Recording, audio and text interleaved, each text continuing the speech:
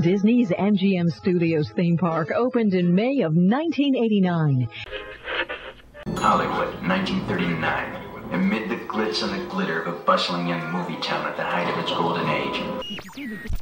How did you get here? We entered a contest. Yeah, we lost. I'm going to take my camera off for a second. Show you how us official undercover guys pick a lock.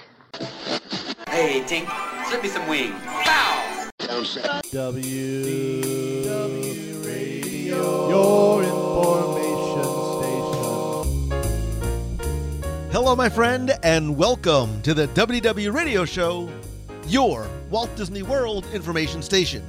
I am your host, Lou Mongello, and this is show number 566. I'm here once again not only to help you have the best vacation experience when you go to the parks, but I also want to bring you a little bit of Disney magic, not just with the show, but with my videos, blog, live videos on Facebook every Wednesday night, books, audio tours, special events, and more. You can find everything over at WDWRadio.com. Whether you're a first-time visitor to the Disney parks or have been hundreds of times, and if you're planning a vacation or just love the history, details, secrets, and stories, there's something here for you, because each week I'm going to take you from the parks to the screens and everything in between. And if you're a new listener, thank you and welcome. Please go back and check out some or all of my past episodes for interviews, top 10s, reviews, and more. You can subscribe to the podcast in iTunes and join the community at www.radio.com/community. So the 2019 Epcot International Food and Wine Festival is bigger, better, and more delicious than ever. And with so much to see, do, eat, drink, and experience, it can be a little overwhelming and yet oh so very delicious. So this week, I'm going to take you with me live through the festival as we wander and explore Future World and the World Showcase pavilions and promenade to sample, sip, and more importantly, share our must-do marketplaces and items at this year's event. And just a word of caution, you might not want to listen if you're hungry. I'm then going to have the answer to our last Walt Disney World trivia question of the week, and I'm going to pose a new, I think easy, challenge for your chance to win a Disney prize package. Then stay tuned to the end of the show. I'll have more information about upcoming WDW Radio events, a special guest for our live show this Wednesday night, meets of the month, your voicemails, and more. So sit back, relax, and enjoy this week's episode of the WDW Radio Show.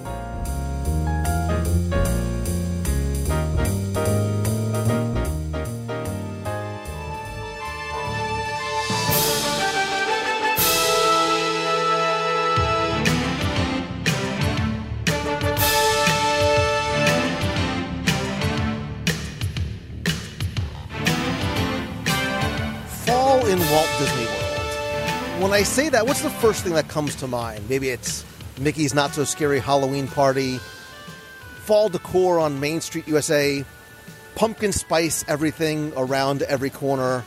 And for most of us, the first thing we think of is oppressive heat and humidity. No, we probably think of the Epcot International Food and Wine Festival, now celebrating, if the math is correct, its 24th year. I can only imagine what they're going to do next year, running from August 29th through November 23rd, when hopefully the heat and humidity will start to break. When I say that it's back this year, bigger, better, and longer than ever, it is true, I think, on all accounts. And there is so much to see, so much to do. In addition to eating and drinking, there's all kinds of merchandise, activities for adults, kids, the Eat to the Beat concert series, but there's more than 40 different dining destinations to go through. And try as I might, because I'm a giver and I'm always hungry, you really can't do them all. So I feel it's my job, dare I say my responsibility, to help you navigate some of the best of the best of the best from this year's Epcot International Food and Wine Festival. So I was thinking I would gather some friends, because sharing is caring, and it's a good excuse to walk around the festival one more time and talk about, and I'm using this in air quotes, 10-ish things you need to do, try, eat, and sip at the Epcot International Food and Wine Festival 2019. So I want to welcome, I think, back everybody. No. back and a first-timer. So back once again is Lisa Denoto, ladies first, Lisa Denoto-Glasser from thecastlerun.com. Hey guys, thanks for having me. You may remember her from such shows as the Moving to Disney episode, Polite Pig, and a couple other ones that I'm not ringing a bell. Yeah, there have been a few. I think Moving to Disney was the big one. And speaking of moving to Disney and Polite Pig and his love of barbecue, welcome back Kenneth Johnson from KennethJohnson.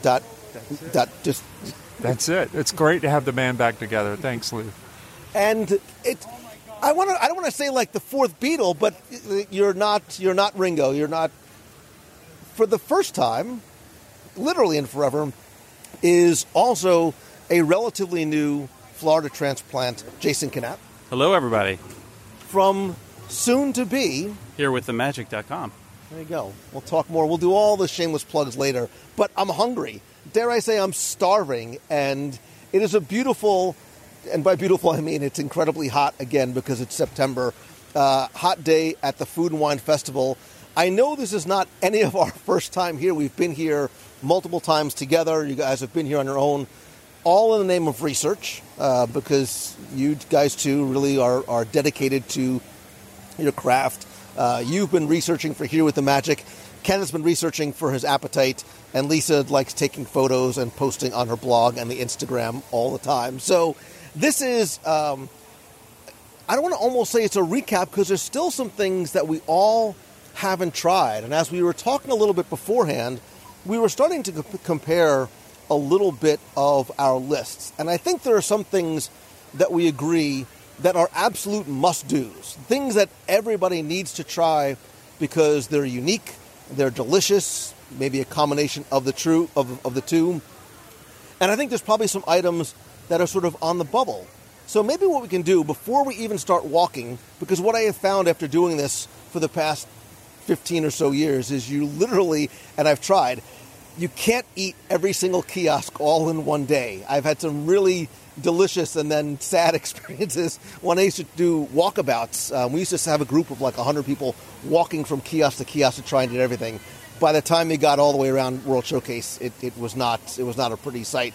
So let's talk about some of our favorites at this year's festival, things we think people must do, and we can either go try them because they're must-dos, or maybe we can politely argue amongst ourselves to see which ones we think should be on the list and then go try them as well. So I don't really know how exactly this is going to go, but I know you have your books, you've got your lists, you've all been here before. I'm going to go ladies first.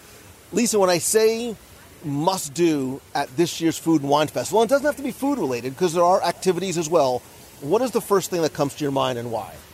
So I have a long list of favorite foods, but I mean, I think like the standout booth this year is the same as my favorite from last year, which is the Flavors from Fire booth.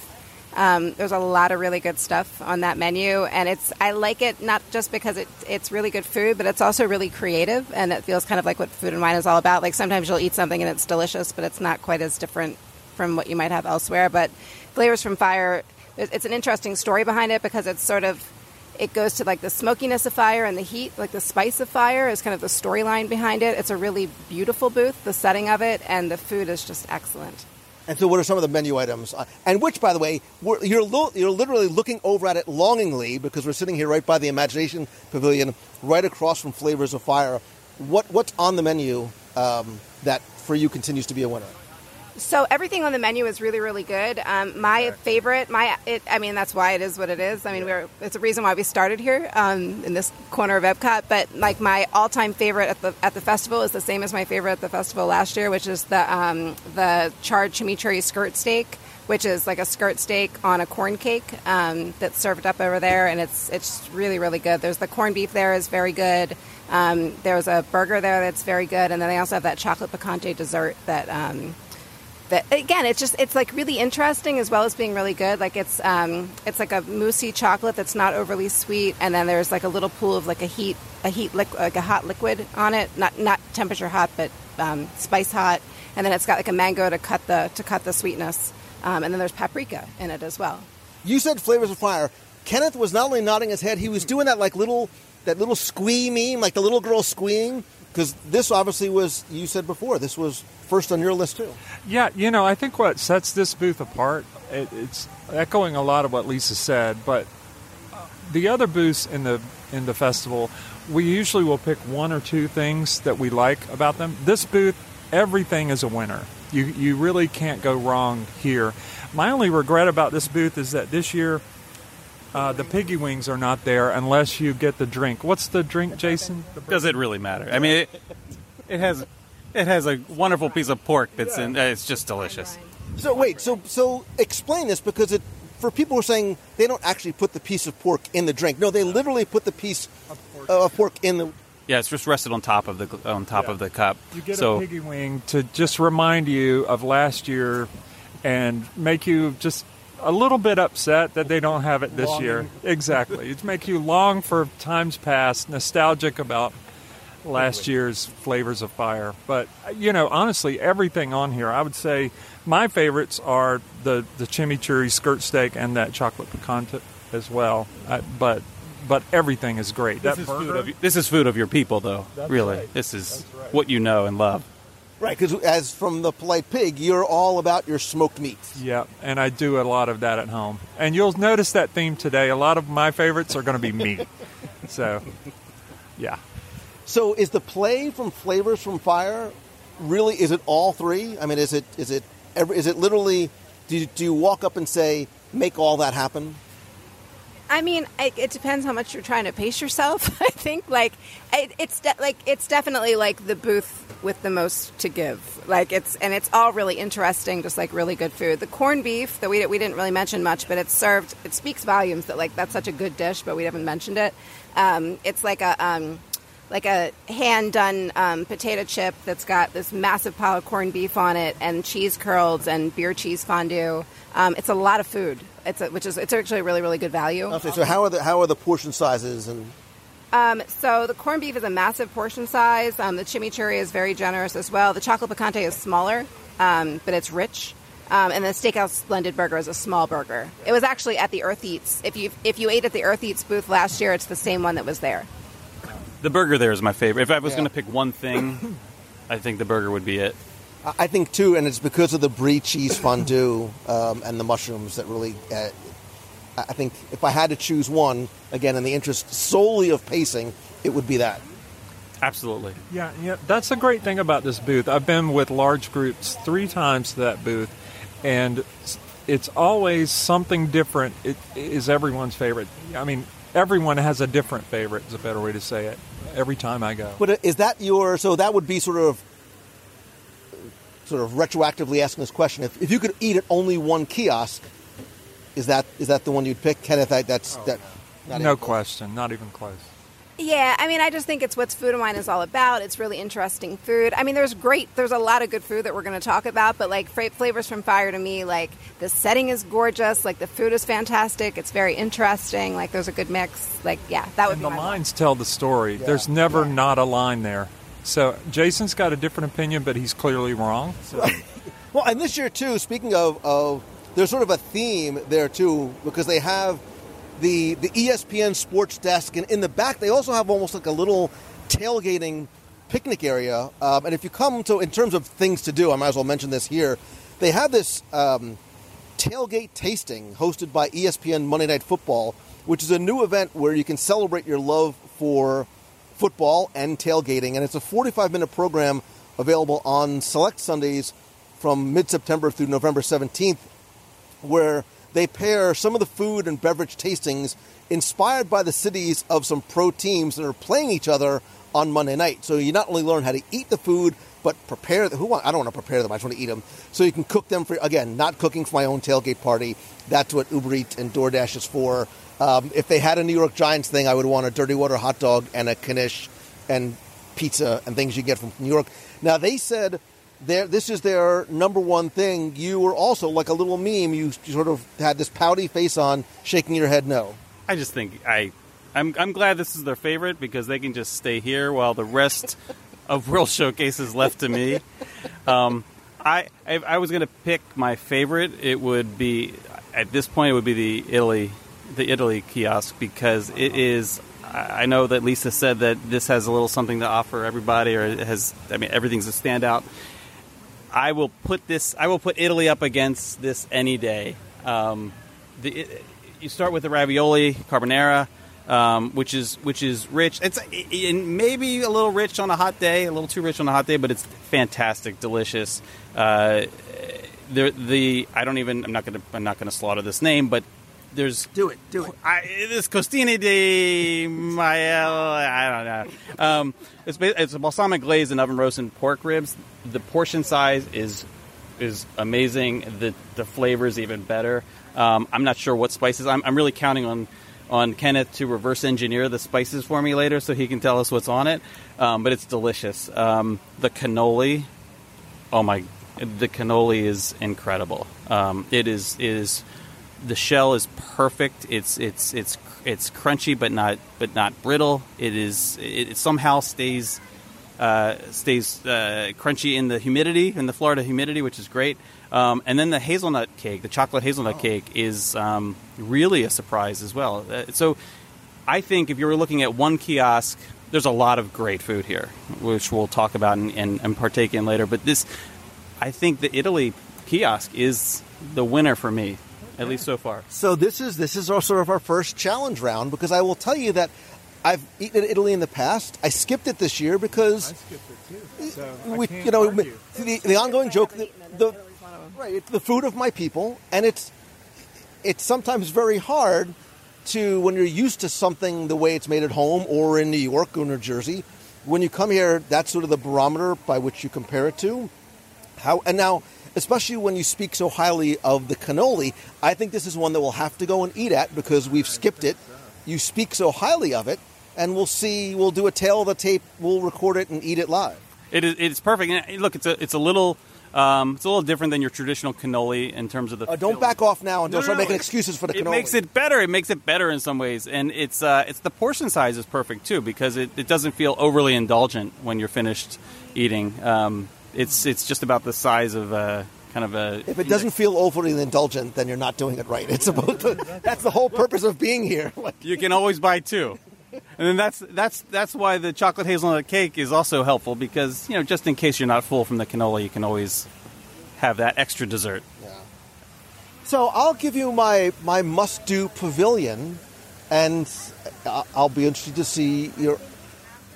I've wandered, I've been through maybe 2 or 3 times, and while there are individual items that I like, this will probably come as no surprise to anyone listening that the next word coming out of my mouth is going to be Japan. I continue to love Japan. I think that every year they come up with something that's slightly unique. The teriyaki chicken bun, that sort of bao bun with chicken, vegetables, and that sweet teriyaki sauce is back. We were sort of mentioning earlier, I think someone said it tasted like a sloppy Joe.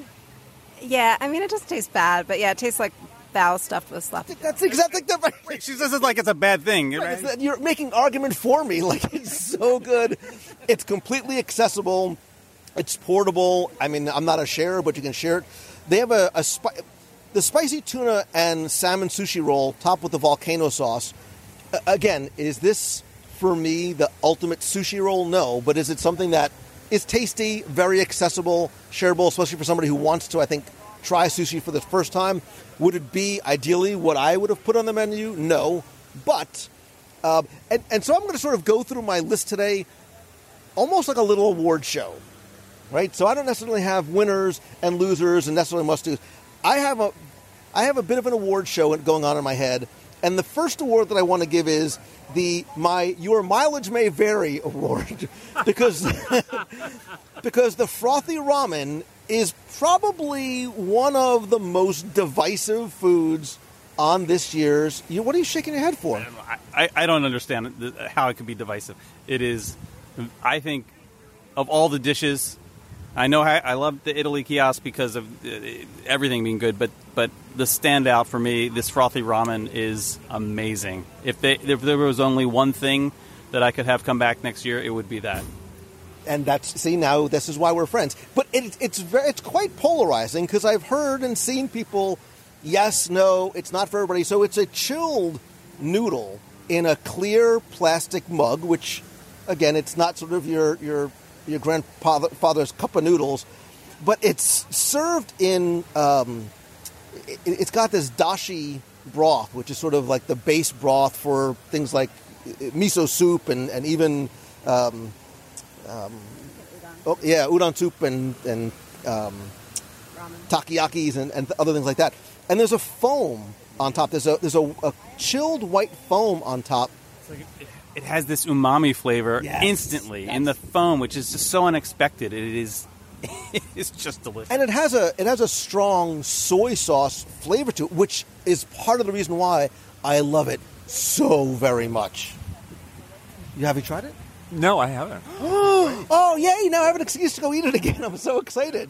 Yeah, no, it's really, really good. I mean, I love it. It's definitely my top 5 easily food items here. Overall booth, I wouldn't pick it just because I think there are booths that have more to offer overall. But no, that ramen is really, really good. And there's like they don't list it, but it's almost like if you've had like a shrimp tempura udon noodle soup or something like that, and like you kind of get that like little like tempura floating in it that breaks off. That's in there. It's like those like tempura flakes. It's really good. And also, a lot of people are put off by the idea of cold noodles. I actually have lived in Japan over very hot summers, and cold noodles are very popular there as something to cool you off in the heat. So it's a bit nostalgic and definitely not as like crazy as some people might think that it is. Like it is actually a fairly. I mean the foam and stuff makes it more interesting, but as just the idea of cold noodles is actually a very traditional thing. And it's actually perfect. Like it's a really hot day. If you told me right now to have hot ramen or hot cheddar cheese soup, I would be a little bit more put off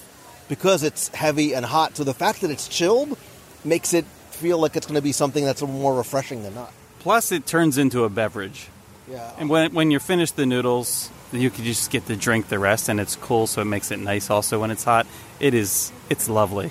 Oh, I can't wait to get. Japan's so far away right now, but I can't wait to get there. It's super kid friendly too. Like my kids, like it's become one of their go-tos when we come to the festival, and I have 2 really picky eaters, so that's always nice. And ramen's fun. I can't wait to try it. There are a couple of things. I'm hoping you don't like it because I have no problem finishing your food. Well, we can always buy more, like Jason said. Yeah, so there are a couple of things. There's that and the duck confit poutine that I'm very excited about trying. And I can't say they're my favorite, but as we were walking here today, I saw and smelled one of them, and I just know it must be mine. Oh, I'm all about the poutine, so any excuse to try poutine is fine by me. Any other sort of must-dos on your list that either we have to try or maybe we're all in agreement we don't have to, so we can get a bit of a game plan today? Mexico, the tostada. So the tostada in Mexico for sure, I think, is like a do not miss item. It's one of my favorites at the festival. Is that the hunky tuna tostada? Is that? What's it's that from? Don't do hunky tuna tostada. Oh, come on! All right. I don't know. Go ahead. I don't know. Go ahead. What to keep going? No. Now, if you know what hunky tuna tostada is, you'll have email me and I'll send you some kind of prize. I don't know what it is. Mr. Mom. Isn't that every reference you've made lately? Her alibi. Yeah. Just go. Blues Brothers or Mr. Mom. Or Stripes. So the tostada is excellent. The butternut squash ravioli from the Wine and Dine studio and the seared scallops from there are both back from last year, and they're awesome again. But one that I know, like a few of you at least haven't tried, is in Morocco. There's this New York strip steak on a flatbread that we have to get today. It's one of my absolute favorites at the festival. I think I have a long list, a growing list of ones that I haven't tried that I need to try. One of the standout desserts was the carrot cake in the American Adventure and the American Kiosk. Yeah, it was surprisingly good. Again, on a warm day, when I had it, it was in the evening and it was a little rainy, so it was kind of a nice comfort food to have at that point. But it's warm when it comes out. It's freshly baked, I think, and they pour a hot icing glaze on top of it, which then hardens. But it's really lovely, and the cake isn't too sweet, so the icing pairs nicely with it. So I haven't tried it, but it was on my list to try because to me that sort of screams fall too. Like that's sort of like a nice. And again, you've heard me say like I don't like things that are super super sweet, but it's just sweet enough to sort of be a palate finisher at the end of the night. Yeah, that's something else I Haven't tried, but am excited to now. I hadn't even seen that. I had seen the ramen, but to be honest, had not been attracted to it. I don't get all that excited about ramen. I love it, I like it, but I don't love it. And you're going to love this. I can't wait. Yeah. And I think, and again, maybe today is a little too heavy for it to be ideal, but the braised beef in France is very tasty. It's tender. The sauce is delicious. I actually like the potato puffs, unlike some people maybe. But it's a nice. It feels like you're having a meal, like it's like a full solid meal in a little dish. So I like that. I think it's a standout item as well. Also, I think in Africa, the coffee, I'm trying to remember the exact name of that. It's a coffee tenderloin or filet. Anyway, I'm trying to find it in the book right now. But I would recommend that as a, what's it called? Yeah, Kenyan coffee barbecue beef tenderloin. That's it. But I enjoy that. I'm not sure I would, die on the hill that is the best thing in the festival. But it's. I think but is it a must do? Is it like, listen, man, if you're coming to the if somebody listening is coming for the first time or the one time this year, is it truly a must eat? If you're a meat eater like me, it's something that I won't miss as I walk around. Yeah. Okay. Yeah. So we touched on desserts a bit. So in addition to the carrot cake, which I haven't had it this year, I had it last year, and it was good. And we mentioned the chocolate picante, but there's also at the Chocolate Studio, there's the liquid nitro chocolate almond truffle is back, and I too don't love like overly sweet things, and really, really like that. It's got a really nice consistency too. I compare it to like a Fudgy the Whale, if you've ever had the Fudgy. It's like that's a Carvel restaurant for you in the Northeast. It's a fancy Fudgy. And then in Mexico, there's a chocolate bread pudding it's very rich, but it's really, really good, and it's a really nice portion size.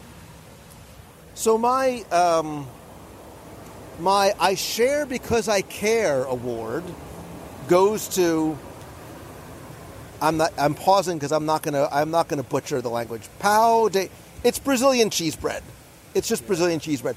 And look, in the interest of full disclosure, it might not be the most Instagrammable, photo-worthy, like beautiful-looking thing. It's two sort of nearly baseball-sized balls of fried cheese. Now, that being said, it is it's something that you shouldn't pass by because it is a very traditional Brazilian dish.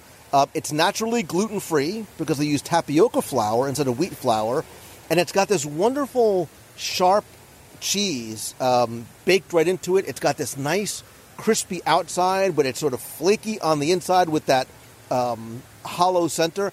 And I think, too, this is me sneaking two into one, I think it's a nice bridge to get you into Brazil so you can get the crispy pork belly with black beans and warm cheese bread.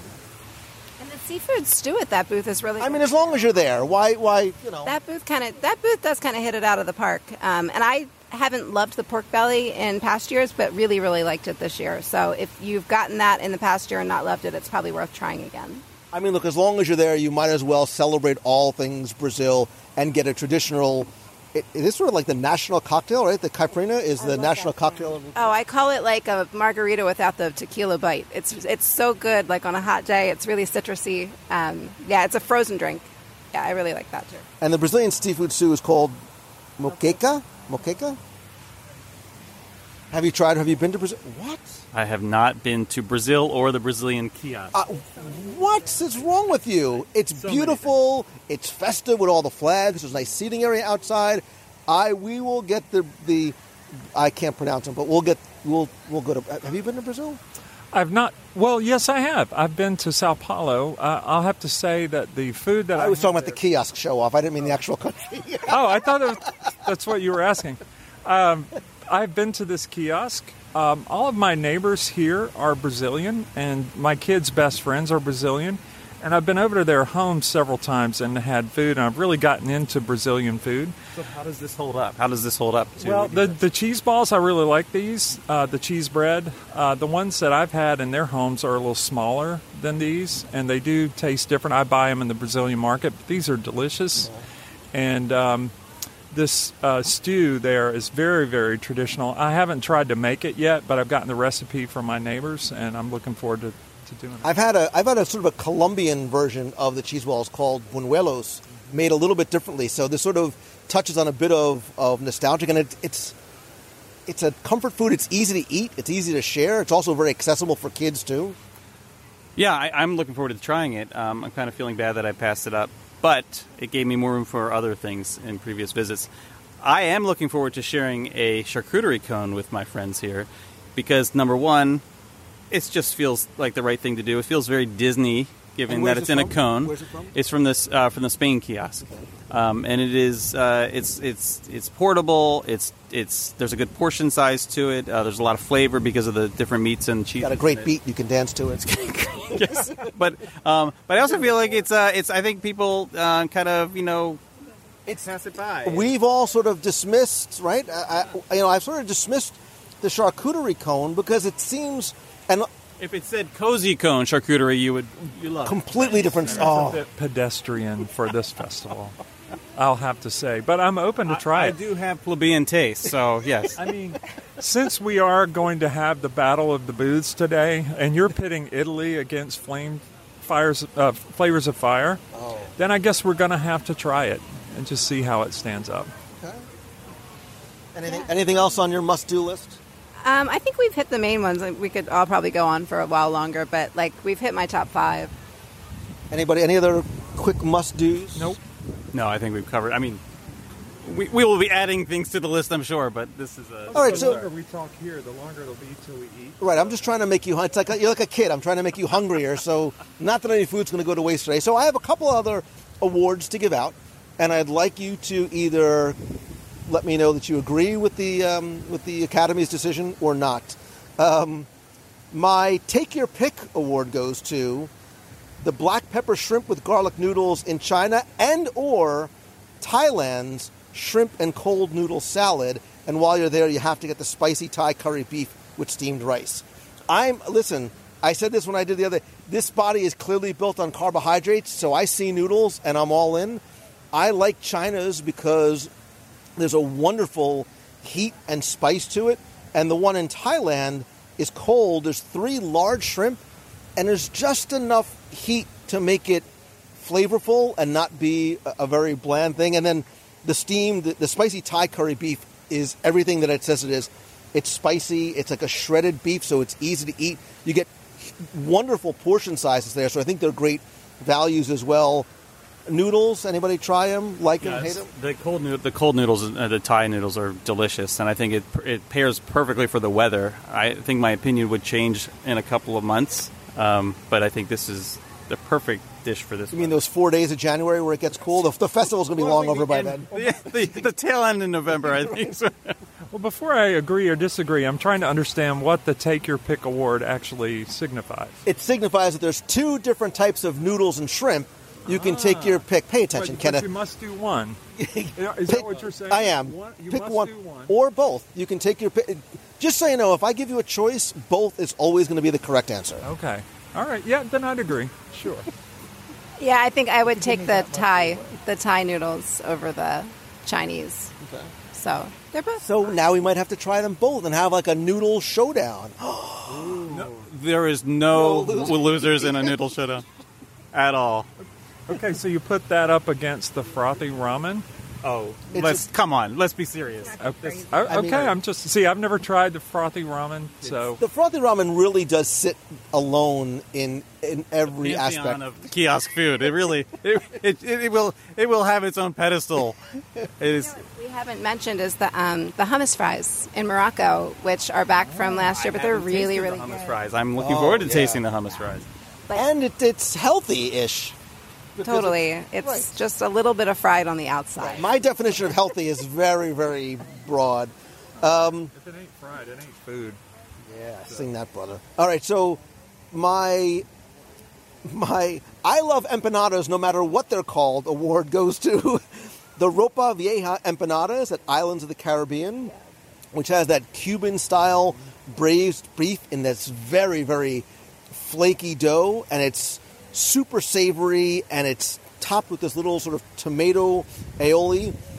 I say it's called an empanada no matter where you have it because I also think you have to try at the refreshment outpost the Nigerian meat pie, which looks and feels and tastes a lot like an empanada, but this one has ground beef and has a very strong curry flavor and this wonderfully, I got one that was just out of the oven, incredibly flaky and light and delicious, like sort of phyllo dough on the outside. And we'll get to the drink that they have there too, which you can get non-alcoholic, which I like, by the way. Have you tried either the empanadas or the Nigerian meat pie? I have not. Ever since I had my first empanada in Santiago, I've been chasing the next near-perfect empanada, and so I never pass up an empanada, and I'm a little embarrassed that I haven't tried either of these. I'm here to help you. If it wasn't so hot, I would hug you and say, don't worry, I've got you, and sort of cradle you like a little baby boy and go, don't worry, we're going to have an empanada. It's getting a little weird, but no. I dig the empanada at Islands of the Caribbean, too. And then if we're bringing up that booth, there's a jerk spice chicken with roasted sweet plantain salad and mango chutney yogurt there that's really, really good. Yeah, and actually the spicy hummus fries were on my list as I don't know why I love them so much, but I do award for the spicy hummus fries. And they're shareable, too. So, although I think you only get 3 and there's 4 of us, so it's going to be like Hunger Games, literally the Hunger Games. One. And my final... I'll be nibbling on my Indian bread service, which we will talk about later as well. So, and that's what the next... So get ready, because the next on our things I think we need to prepare ourselves for is things that you like, that you feel that we need to try if we haven't, and there may be some discrepancy. Do I have to separate the two of you? They're throwing glances at each other like there's a thing. They have a thing about their Indian bread service. My final award goes to something that I know none of you have had yet. It's coming soon, but please trust me on this one. Award goes to the Donut Box's Black and White Coffee Cocktail.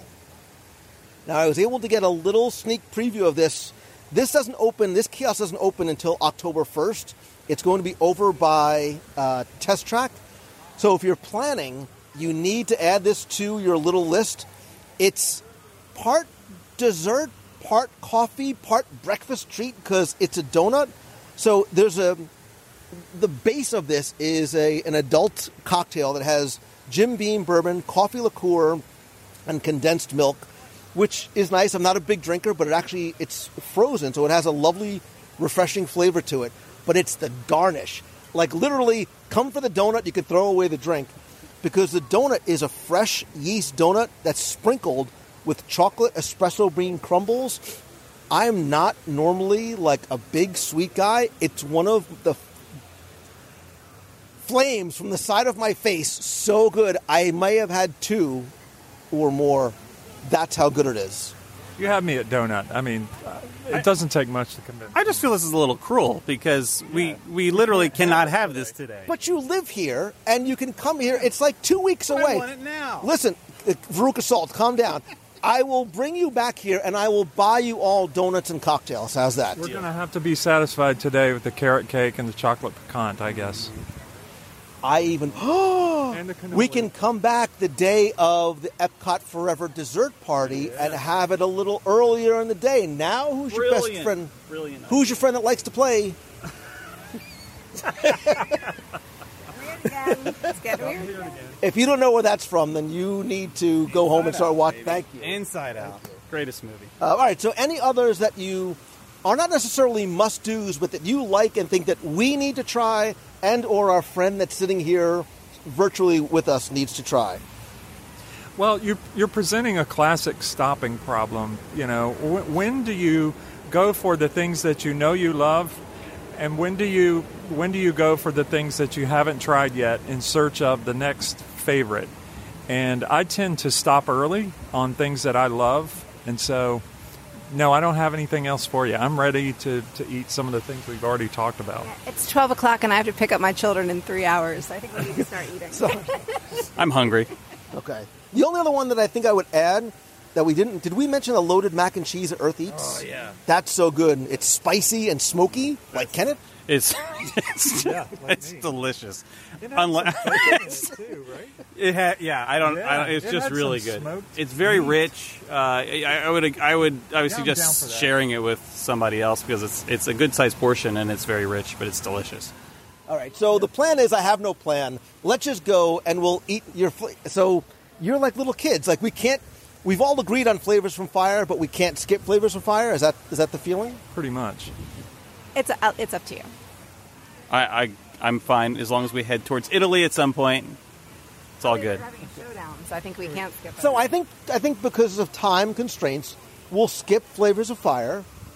Sure. We'll always come back to it, and let's do the things that we need to try and have our little showdowns. All right. Everybody good? Yeah. Great. On delay.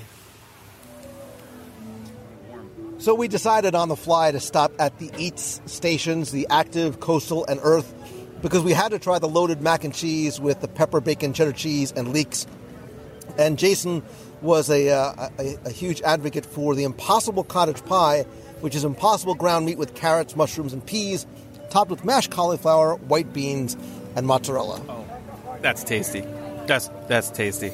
That's a bunch of tastiness in a bowl there. That's really good. It's really, really good. The Impossible stuff always seems to be tasty, and I'm curious to hear what Kenneth has to say because, he's a fan of the meat. Actual meat. Well, as much as I try to avoid plant-based food, I have to admit that the Impossible Burger is certainly the best facsimile of meat on a plant-based item that I've ever tasted, and this is good because they cover it up with a lot of other things. It's like if a Star Trek replicator was to make meat, that's what it would taste like. That's like replicated meat, yes. But you know what though? Because I felt that way about the Impossible Burger. Unless somebody told you, I think it'd be very, very hard pressed. Because I've had bad plant-based quote-unquote burgers, which have been awful. Yeah. The Impossible stuff is consistently good. Even the Impossible Burger Slider with the wasabi cream and Asian slaw is really, really good. Yeah, the Impossible Burgers that they have on property are excellent. Like, it's definitely, you would never know if somebody didn't tell you that it wasn't meat. I'm waiting to eat the rest of this pie. This is, but the burger's delicious. But this pie, it's and it's a nice size too. It's a shareable size. But we also got the loaded mac and cheese because we've had So don't wait for me. You remember, you go shy, you go hungry. I think it's a nice size portion too. I think almost any more of that would almost be, dare I say, too much. It would be too much and too heavy. But it is a nice shareable portion as well. Oh, it's so good. Think of a really delicate Dauphinoise potatoes with the leeks and... I can't even think of it. I don't know what it is. Well, it's got leeks, which gives it a nice flavor. And it's also got smoked bacon and some type of cheese. I'm not sure what the cheese is, but it's is it Gruyere or cheddar? Just cheddar. Cheddar or cheddar. Yeah, it's cheddar. Unlike that Doofenshmirtz cheese or whatever you said. It's good, but the leeks. While he really talks about it, I'm going to eat more. It's also spicy. It's got a nice little bit of heat. If you're a spice wimp, you could still eat it, but it's got a nice little bite at the end. Yeah, it's great. And nice texture with the crumble on top, too. And I like the heat. I like a little bit of that sort of jalapeno heat in here. I think this is really, really good. Yeah, it's really, really smoky. The crumble on top is nice. And, I wouldn't be put off by us talking about heat. It's there and it makes it really interesting, but it doesn't, continue to build. It's just, it's a little kick at the end. Really it accentuates the flavor of the cheese as opposed to taking away from it. Sometimes the heat is so overpowering, it makes your face all red and you're not enjoying the food that's underneath it. No, this doesn't linger that long. It almost has a crystal sauce kind of quality heat to it. And it is really, the flavor profiles in here are really well balanced. I think it's a must-do. Yeah. I do. I think if you came to eat, if you had to have one thing from the Eats area, it would be the mac and cheese. Yeah, this is This is a contender. It's really good. And it's interesting. Like, it's not just, boring mac and cheese. It's like the smoke is really, like, permeates the whole thing. And then there's a little bit of onion in there that gives it a crunch. It's really good. Yeah, I would say the same thing. This is a must-do. And if you need to avoid meat for some reason, I think that pie is also a must-do. I mean, it's the best vegetarian dish I think I've ever had. It's good. Yeah, I mean, I think the whole eats area has some really nice options. I mean, you can have like your own little mini. If you only have 20 minutes at the Food and Wine Festival, just come here and hit the 3 kiosks. Yeah. Yeah, I like that there's like an area for standing like right in the center, and then you can kind of divide and conquer with the 3 booths. And we didn't do coastal eats, but there is a with the shrimp and scallop scampi over there with sourdough that's also very good. The scallops are so good. They cook them perfectly. And this is actually lovely at night with the popcorn lights overhead. Maybe a nice little breeze. Yeah. If you get the crab cakes, if you can ask them to not put the sauce on top, because it really does. It's a nice sauce, but it overpowers the flavor of the crab cakes, which is too bad because the crab cake itself is good by Disney World standards. It's not bad. Look, right, coming from Baltimore, I'm a little picky about the crab cakes, but in terms of as it compares to other crab cakes on the menus here in Walt Disney World, it's a good crab cake by that standard. I mean, your Maryland roots are side-eyeing you a little bit, but... Okay, you guys keep talking.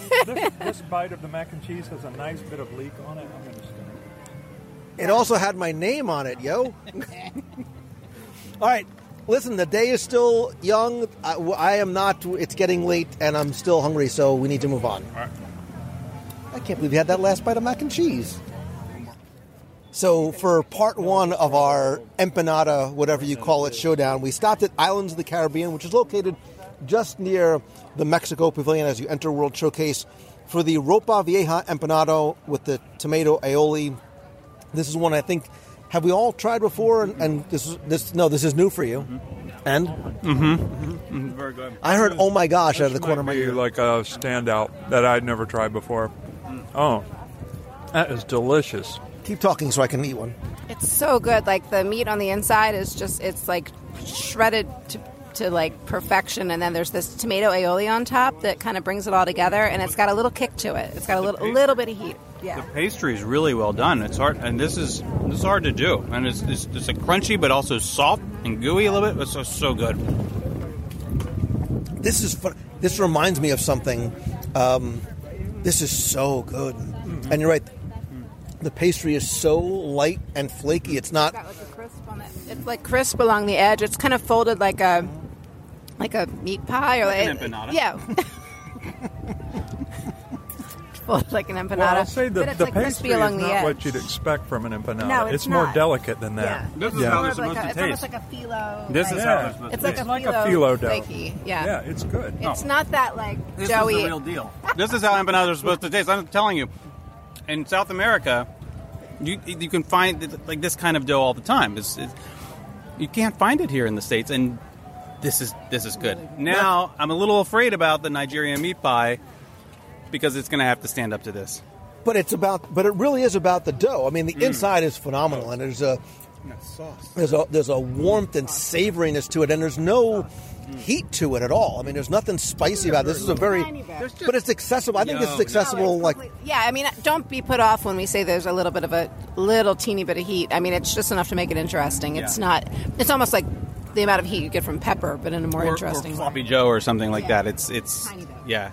And that tomato aioli is literally like lick it off your fingers good. Yeah, it like brings the whole thing together. Like literally. Yeah. I was like, keep talking so I can lick this off my fingers. So good. So that's a winner for sure. Does it rise to the level of when you come to Epcot, you must eat this? I would say yes, because you got to stop for the tostada right across the way, and while you're here, you better send a family member over here to grab one. It's not that big. But I actually think it's not like dumpling size. I mean, it fills. You know how many? What is this? Maybe 5 inches or so. It's like McDonald's apple pie. Putting it in a relatable term, but it is. I mean, it's a bigger size empanada than what I expected it to be. Yeah, it's a good portion. It's I thought it was going to be a miniature empanada, but it's a traditional empanada size. It's such a surprise. It's a pleasant surprise. Yes. But did somebody say something about a tostada? Are we supposed to be right there in Mexico? And there's no line. Should we get two? One? Should we go get one? But I think one person should go because we don't want to lose this table. We do have a lovely spot by the water across from what is currently the Odyssey in the shadow of Spaceship Earth, which is currently Spaceship Earth and the monorail. So you're telling me to stop talking and go get two. All right, I'll be right back. So timing is everything, and obviously there's a method to my madness because I knew today was, of course, Mexican Independence Day, one of Mexico's most important Fiesta Patrias, which is a patriotic holidays. I won't go into exactly what it is, but Viva Mexico. We actually got a nice little brochure that they handed out as well, not just because we ordered two of the tostadas de carne, which is braised beef on a very crunchy corn tostada with mole. Oaxaqueño. Do that again? Oaxaqueño. And chicharron dust, which is like pork cracklings. You started eating before I started recording. I didn't get you made the yummy sound. You got to hear this. It's an ASMR experience. No, it's the crunch because the crunch always gives you away. Yeah. No, that was from a cereal or something. Yeah, that's from Captain Crunch. Look at you. All right, you talk, I'll eat. Yeah, so what I love about this is I've just really gotten into Oaxaca region of Mexico and the mole sauces there. And I've been on this kick around mole sauces. And this one, my only complaint is there's not enough of it. The mole is so good. I just wish they would add a little more so you get that chocolate overtone a little stronger. But this is definitely it's a must-do. You have to try it. So I will say, I think that, like anything here, and it's understandable, one day varies to the next because not everyone's going to be the same. Because the first time I had this, it did have more mole on it.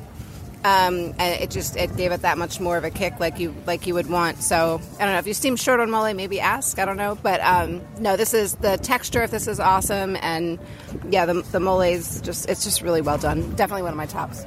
I liked, so the first time I had this, I really enjoyed it. Having it after the empanada, it's if you have to choose between one or the other, I'd go with the empanada, which is just. No, you wouldn't.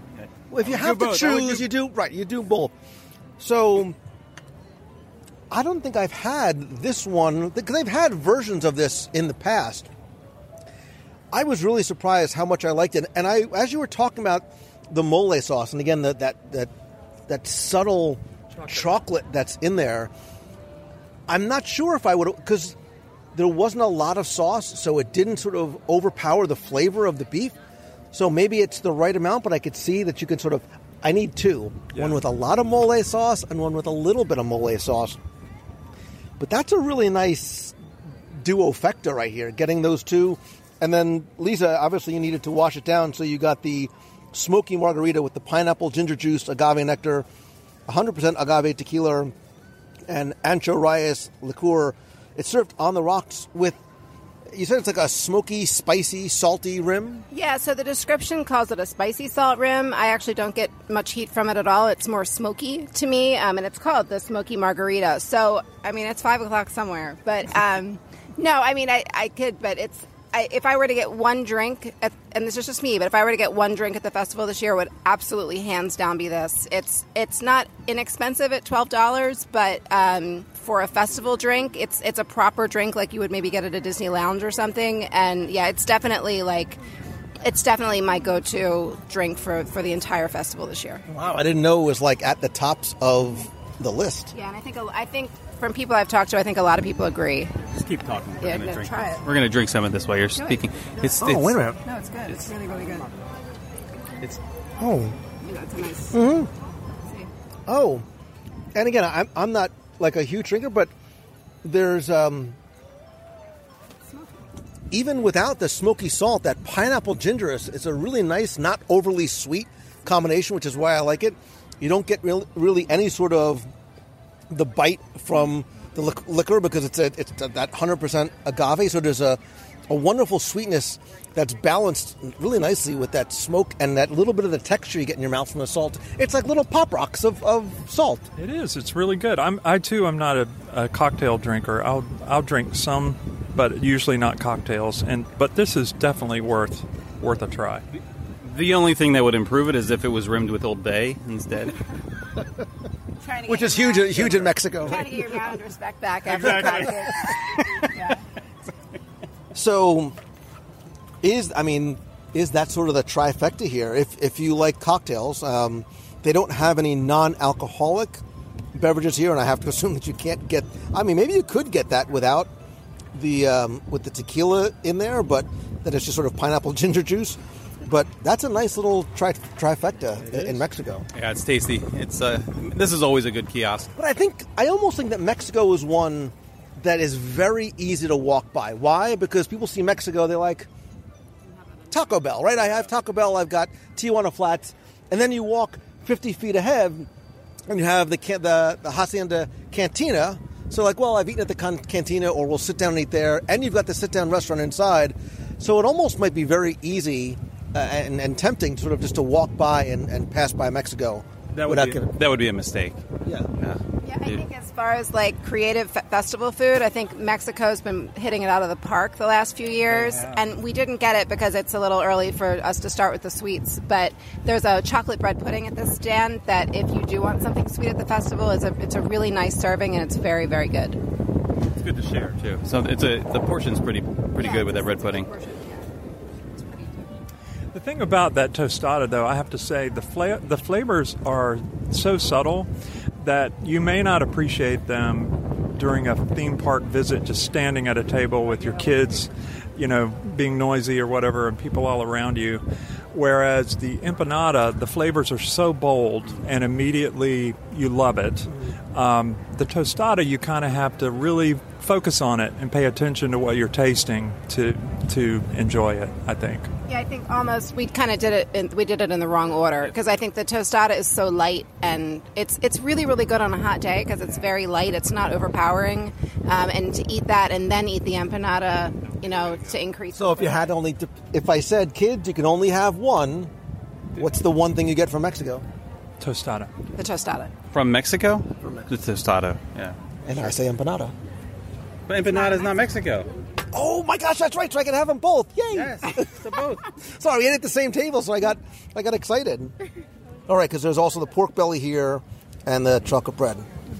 Oh, see, I had 2 sips and an empanada, and I'm drunk already. All right, let's keep moving. So we passed by China and did not get the black pepper shrimp with garlic noodles, because I think we made a decision on the fly that in our noodle showdown, the idea is just to get either or both when it comes to Thailand and China. The line for China is consistently long, and I wonder if not just because the food is good, but it's something that's understandable, accessible, it's comfortable for a lot of people. However, just as you approach the Outpost Bridge, we encounter India.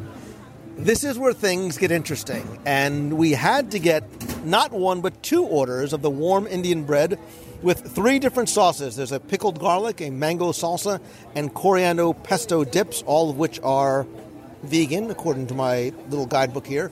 They all come in, vegetarian. They come in at $4.75. We also ordered the mango lassi cocktail with... Not the cocktail. I'm sorry. Oh, just the mango lassi. So it comes in non-alcoholic and alcoholic versions.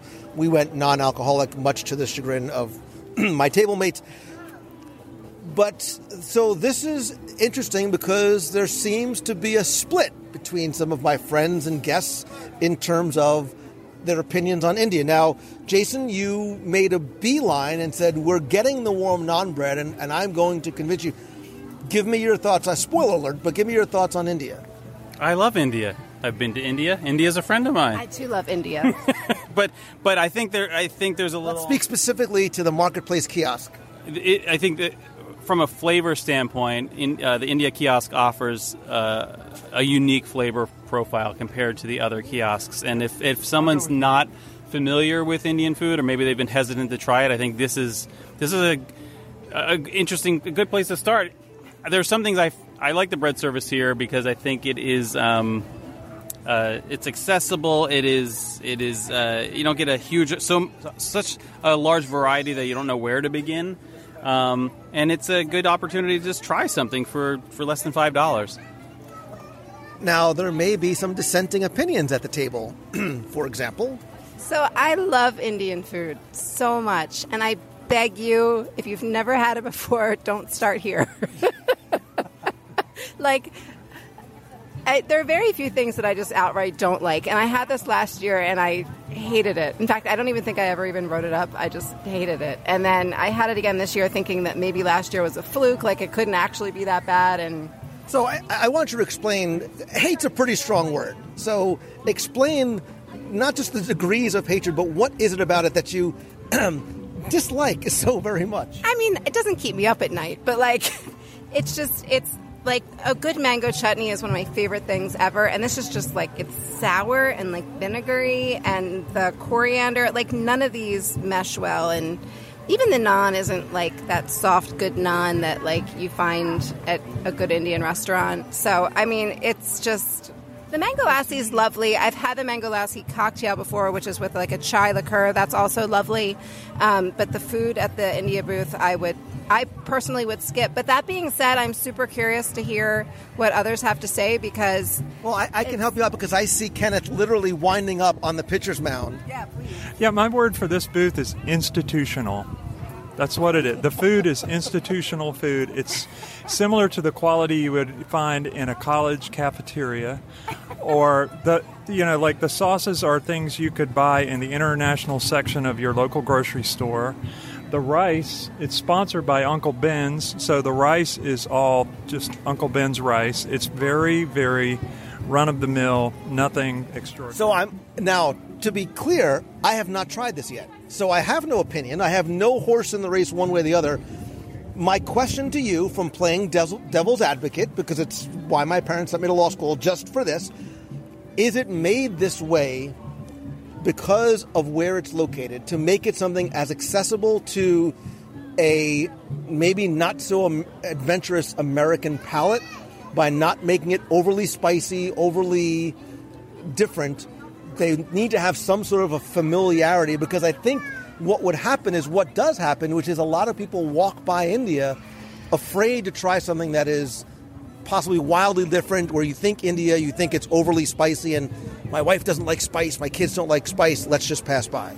Yeah, I think that's true. I do agree that the quality of most of the food at the kiosk is not on par with what you'd find at even half-decent Indian restaurants.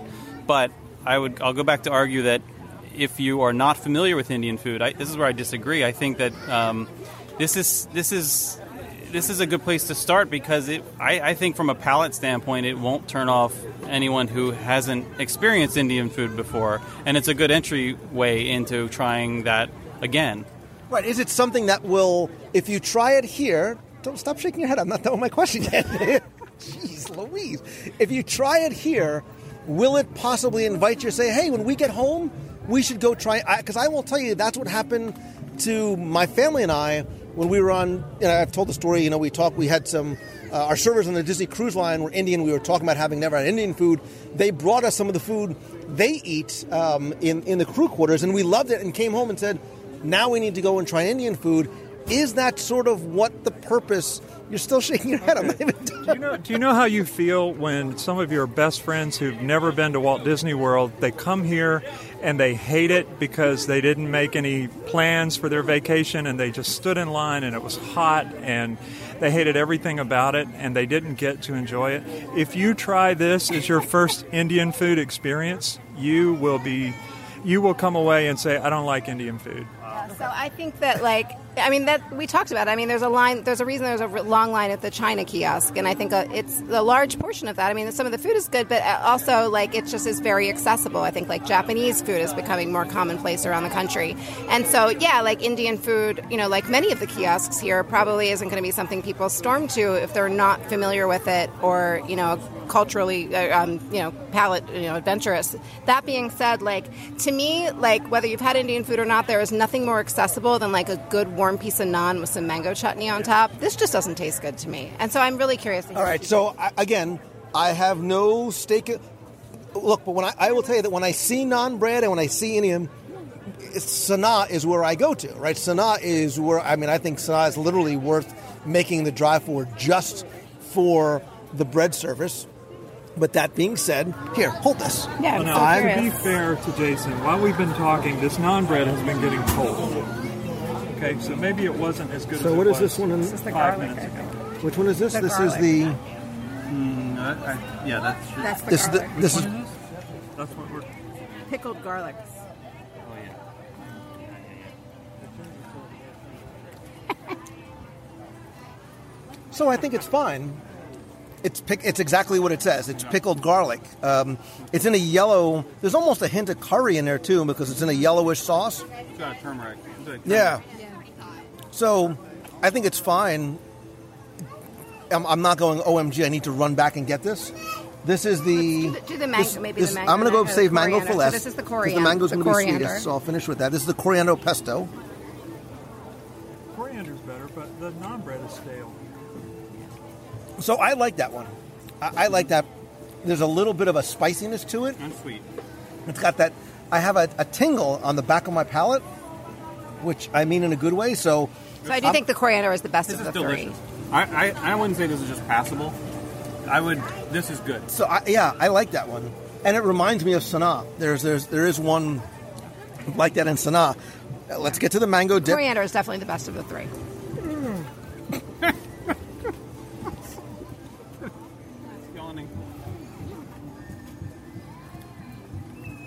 So I think it's fine. I think there's a subtle sweetness. Don't roll your eyes. Give me this. There's a subtle sweetness to it. When I tasted that, my first thought as a parent was my kids would try that. My kids could eat that. That is how I get my kids to try Indian food, by saying that's a sweet mango. There's nothing spicy.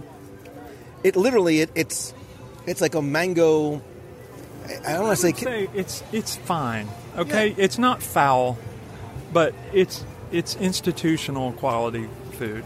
Coming from somebody who, admittedly, who has eaten Indian food at Indian restaurants and has been to India. Having been to India, this is good. This is decent food. Okay. This is not what you would get in India, and it's not what you would get in an Indian restaurant. Although the pesto, maybe the coriander pesto is delicious. So this is not a must do for me. It does not qualify on my must do list. So I'm the Switzerland of this part of the conversation because I am in the middle. I like the bread and I like the coriander dip. The pickled garlic is fine. It sort of just sits in the middle somewhere. And I think the mango salsa is, like, I can see my kids. My kids are adventurous eaters, so I can see them liking this. Yeah, so try that. So the mango lassi is what's in it? So do we know mango and lassi? Lassi, oh, that's lassi so helpful. It's a yogurt-based drink. I don't know how this is actually prepared. So I don't know whether this is vegetarian or not. But I'm blanking on the name of the spice. What is that spice that's in baklava? It's cardamom. It's heavy. That has a lot of cardamom in it. That's wonderful. It depends on the preparation of the lassi, but yeah, I love cardamom. It's delicious. Oh, that's not what I was expecting at all. In a good way, or try it. Yeah, that's really nice. The cardamom adds there's a warmth to it. I don't know how to describe it. Almost a little Christmassy. It's like it's got a little nutmeggy flavor. Yeah, it's it makes it really interesting. That's actually, I don't know if that was in it last year because I don't remember that. This is better than a Dole Whip. Oh wow! Yeah. I like this. Okay, after everything I've said about the India booth, that drink is very redemptive. Don't eat the food, but that is a great drink. Wow. It's better than a Dole Whip. It's a lot more subtle. It has, it's equally refreshing. That mango is really, really good. It's delicious. It's fascinating what opposite ends of the spectrum you are on at a single booth. Mm-hmm. And Kenneth, sorry, Jason is still eating all the bread, and it actually has chunks of mango in it. Yeah. It's not just the frozen. It's wonderful. And also, it's worth mentioning that there's a version of this available that has a chai cream liqueur in it that I bet would be wonderful. I'm finishing it. No one else is drinking. I think it's delicious. Yeah, it's good. Look at Kenneth. All for the India booth. So, again, this is your mileage may vary. If you've been to, I would be very, very curious. If, one, is India something that you would be willing to try? And if you have, let me know your opinions on it. And obviously, we'll talk about this show and these booths in the Box People group on Facebook. If you go to www.radio.com/community, we'll have the conversation there. I want to see if the conversation in the group gets as polarizing as it does here at the table. But from here, we need to cross the bridge. I felt the rains down in Africa and go over to the refreshment outpost because you need to have the Nigerian meat pie to compare our Nigerian version of the empanada. I think we should also say that all of the other things we've tried, we have been unanimous in our love for them. Everything else has been good. This was the controversial booth of the day where we had some disagreement. It's podcast gold. Yeah.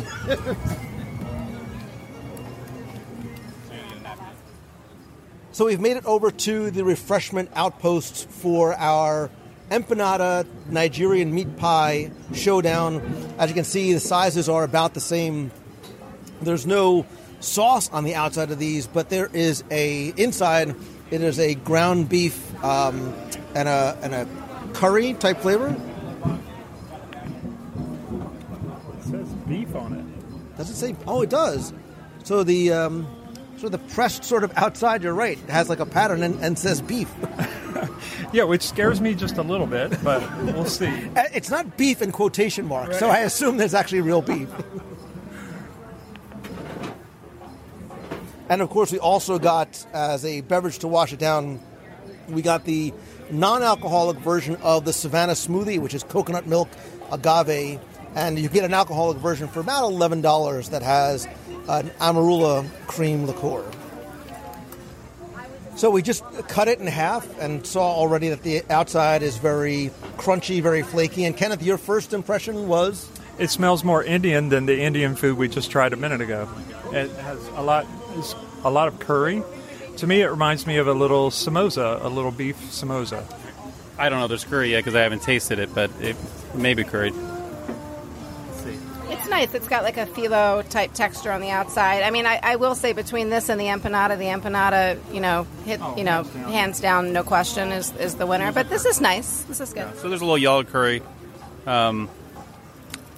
It's tasty. I wouldn't go out of my way for this, like the empanada. I'd agree. I think the empanada, going toe to toe, head to head, apples to apples, I think the empanada wins. I think this it's got a nice curry flavor, again, without it being overpowering. Sometimes a little bit too much curry is a little bit off-putting. And it has a similarly flaky, delicate sort of phyllo crust. I mean, it's better than a Hot Pocket for sure.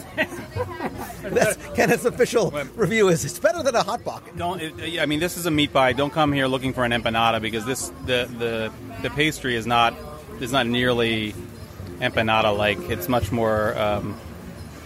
It's more flaky. It's not as doughy on the inside as you would like to see with an empanada. But this doesn't advertise itself as an empanada either. To be fair, it's a meat pie. It's not an empanada. It's fine. I mean, the empanada is the one to go for, I think. But it almost has a little tiny bit of sourness in it that like a yogurt or something in there. That's the Indian left residual. Better. I mean, it's better than the India booth. If you're hungry and you can only go to one of the two. Yeah, the curry in so here. So basically, Lisa and Kenneth's review is it's better than a Hot Pocket and it's better than the Indian booth. Yeah. I think the curry in here is nice and subtle, and the yogurt kind of sourness in it is good. But if you're going to choose between this and the empanada... It's not a must-do. It's nice. It's not thrilling, but nice. It's not a must-do. And then we also had, like I said, the Savannah Smoothie frozen drink, which has a whipped cream on top. Oh, this is so the cream. I was expecting something completely different, having tasted the whipped cream, which I think has like a coconut flavor to it. It's not that underneath. Oh, it's like cinnamony. It's cinnamony, or maybe nutmeg. Interesting. It has almost like a fall type flavor to it. Yeah, it does. But it's refreshing. It's cool. It's a slushy. It's It's refreshing. It's like a dessert. I mean, it really. Right. It's almost like it's kind of like this exotic snow cone kind of flavor to it. Tastes almost like a chai. Again, like an Indian, like a come here instead of. Which thing is this? This is the Savannah smoothie. All right. Yeah, it's not a beverage you would have like to wash it down. It's almost again, it's almost like a dessert drink. Yeah, it kind of tastes like a rice pudding to me. Yeah. Oh yeah. Right. Yeah, it's good. It's good. This is tasty. No, it's interesting that the comparison and the contrasting between the two. Again, not necessarily must-dos, but I wanted to compare empanada versus the Nigerian empanada. Yeah. And I was going to say, to be fair, like we got it without the amarula, which is the liqueur that's supposed to be in it, which I just looked up for the sake of it, and it's a sugar cream and an African fruit. So there's definitely a flavor that's not here that would normally be in the alcoholic version of the drink.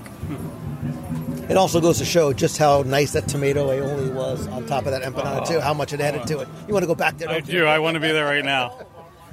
We're not even halfway around the booth, so we got to move. I mean, I'm still looking for this Italian booth everyone talks about. With the shirt. Ask and ye shall receive. Look, it's right there.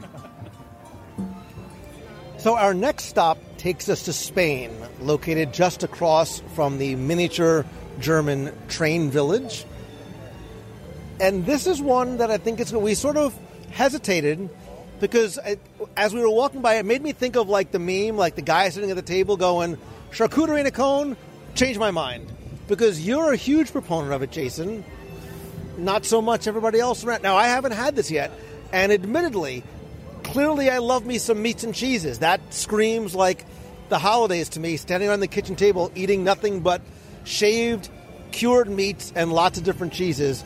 You're fighting for this one pretty hard. This is I think this is as advertised. It's charcuterie in a cone. That's exactly what it is, and it's good charcuterie. So I don't think there's anything that's extra special about it. I just think that if you're looking for something that you can grab and go and share with somebody else, this is a good choice, and it's not terribly expensive by charcuterie standards. This will fill you. If you eat this whole thing, it will fill you. It's substantial.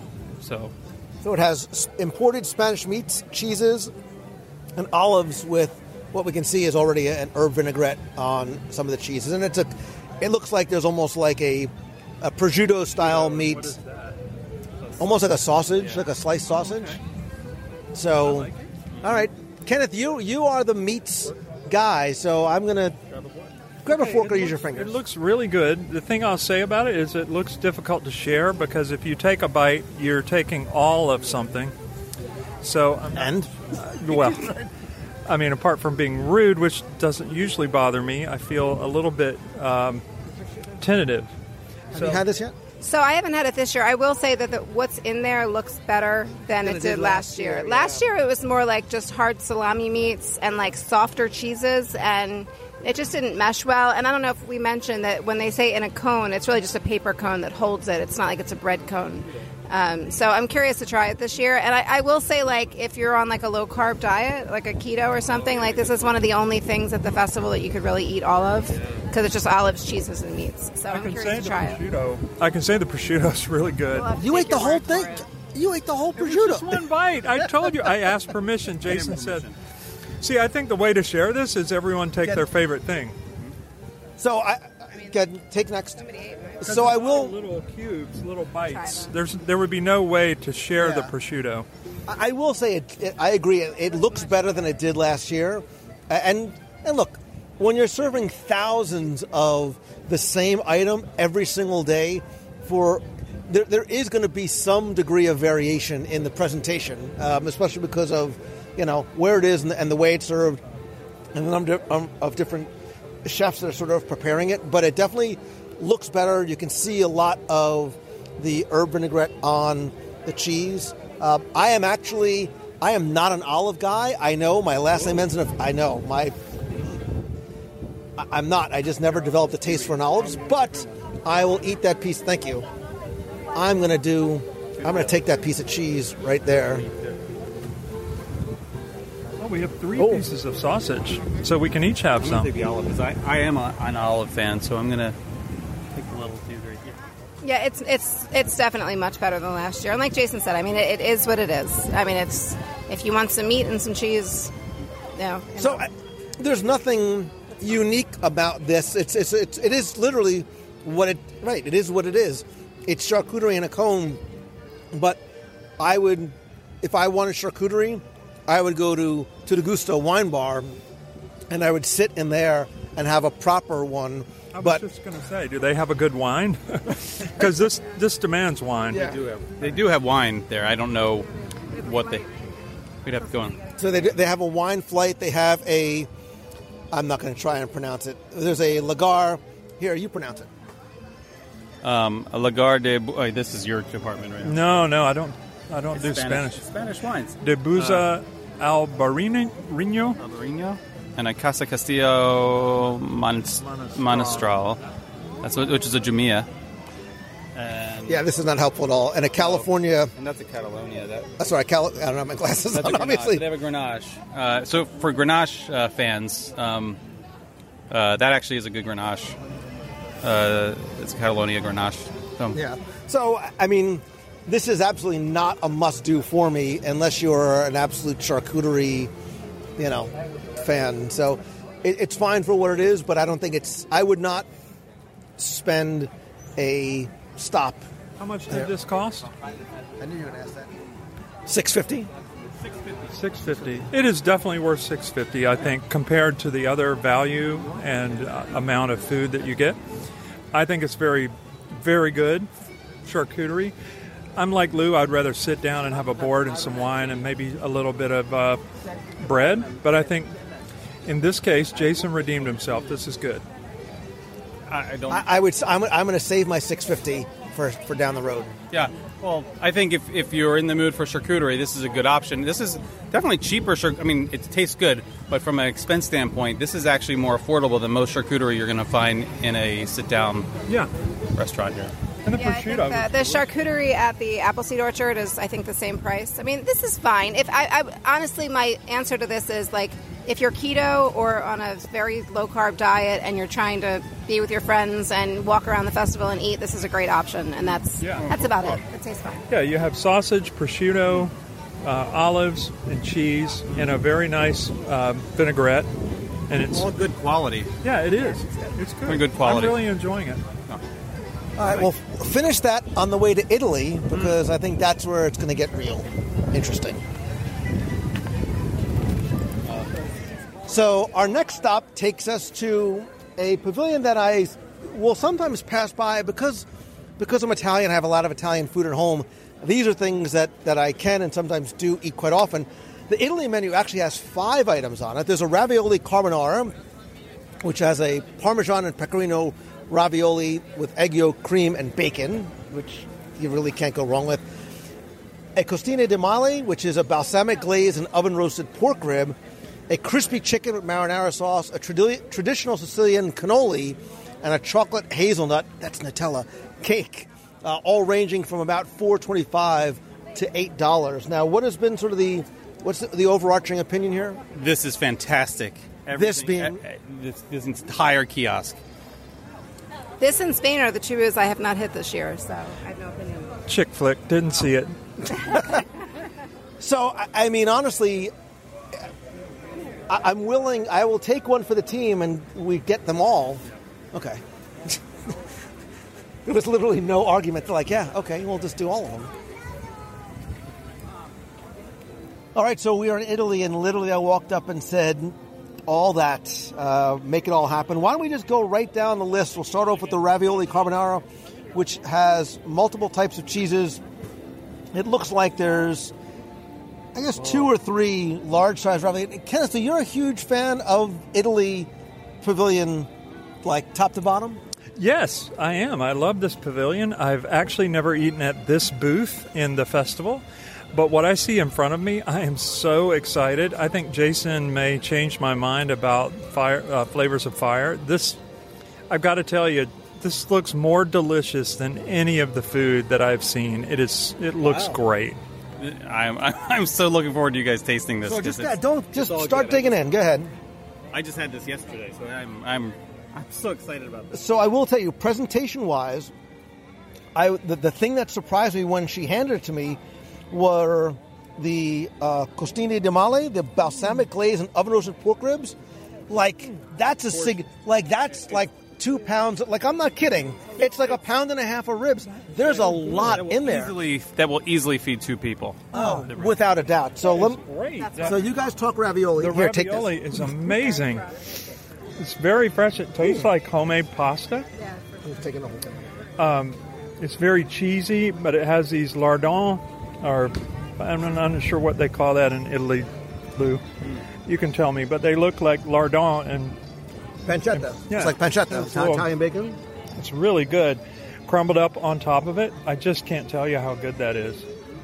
Yeah, that's really wonderful. It's very fresh, and I will say, like, one of the main reasons that I tend to skip this booth this time of year is because Italian food just doesn't call to me when it's Central Florida hot this time of year. But that's very light. It's not nearly as heavy as I would expect it to be. It sounds heavier from the description than it tastes, and it's lovely. Right, when you hear like a carbonara, like a cream sauce, it feels heavy, and it's not. And the word that's right is fresh. These don't feel like these were frozen store-bought ravioli that were thought out. They feel like they were homemade in terms of the texture, how light they are as well too. Sometimes ravioli can be exceptionally heavy, and that's not like that at all. So that's something I normally wouldn't get, just because again I have ravioli a lot at home, but that's very, very good, and the pancetta on top is wonderful. So next we're moving over to the crispy chicken with marinara sauce, and I mean this in the best possible sense. They are, for all intents and purposes, chicken fingers, right? They are the same sort of size and shape as chicken fingers, served with what looks to be a light marinara sauce on the side. I think this is chicken parmesan. Mm-hmm. It's like without the cheese. Without the cheese, it's like a veal cutlet. So it's just chicken. Yeah. But it's breaded and fried the way you would for parmesan. There's a nice Italian spice mix in there. It almost tastes like a calamari with chicken. Like it's that sort of tomato sauce spiced dip and the breading. It's just really good. So this is good. It's my least favorite thing at the kiosk, and I know we haven't tried the ribs yet, but I think my kids would eat this. So and I'm going to qualify this. So the takeaway quote is they're not Italian chicken fingers, but they are in terms of if you are here with your kids, that's a way to get them to try that. They look like chicken fingers. Because it's a very moist and tender piece of chicken, very, very lightly breaded. Look, the flavor comes not just from the chicken, but from the seasonings on the breading. It made me think of the way my grandmother used to bread basically everything. Yeah. And then the dipping tomato sauce, which I'm happy was not poured on top, is wonderful. It's not too thick. It's not spicy at all. Very, very accessible, very easy dish. And again, a really generous portion size. Yeah. A lot of really good breast meat. Oh, that's traditional Italian. Oh, you're not very hungry? Here's 4 pounds of pasta. Yeah. I will say, despite the name, it is not crispy. No. The breading is soft, but it's delicious. Yeah, it's nice. But so Jason's like, all right, those are just sort of the warm-ups. Those are really the appetizers. Okay. Towards the balsamic glaze. I'm still going to eat this last ravioli. You can have that. I am amazed at how many ribs there are in here. And look at the... It's all meat. It's all meat. The color. Look at the color on this. The caramelization on the skin. It's just... Oh, it's so good. Why don't you pick it up? It's got a nice handle. No. Look what you did. Trying to be polite. Oh. All right, stop cutting the ribs. Just pick it up with your hands and eat the ribs up. That's how they're meant here. to be eaten. There you go. Just coming from the guy who eats ribs with knife and fork. Oh, my God. Okay. This is pork belly. It's not pork belly, but it tastes like pork belly. It's so rich and fatty and delicious. And it's got a nice char on the outside. It looks like a caramelized kind of a sweet coating that they put on it before they charred it. Think pork belly. It's delicious. Yeah, it's very, very good. I will say it's fattier than I would normally go for, but it's delicious. It's very smooth. It's not that pork belly that's got the too much texture for me. It's delicious. It falls off the bone. There's a lot of meat here. It's not mentioned. It sounds like it tastes like there's a wine reduction that's used in the balsamic. There's a wine reduction on the side that they caramelize. Yeah, it is the richest, fattiest pork belly that you would ever eat. That's what it tastes like. But it's a rib. It's not belly meat. So that's the perfect description. And I will tell you, my grandmother never made anything like this back on Ocean Parkway in Brooklyn. It doesn't taste like something I would expect at an Italian dinner, for lack of a better word. Obviously I've not been to Italy. I don't know. But you're right. It is sort of almost a sweetness on the outside of the pork belly. I agree too that there's a nice balance of meat, and look, a lot of the flavor comes from the fat, but it's not so fatty that there's a textural issue in your mouth. And again, there's an absolute ton of it in there. Oh yeah, I think it's enough for me actually. And if you've ever seen me eat meat, that's a big statement. I've seen you eat meat. Have you had it yet? Have you tasted this? I just did, yeah. Okay. Just make sure, because he's going to devour this. Kenneth will inhale this in 2 seconds. I'm cutting this just to be polite, but I know I'm going to eat that other half too.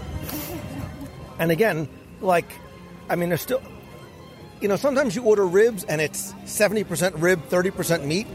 There's a lot of meat on these bones. I'm impressed with the flavor and the portion size. For you barbecue aficionados out there, the meat does not fall off the bone. It holds the bone, but it tears away clean, which is exactly how you'd be trying. That's what you'd be going for in a barbecue competition.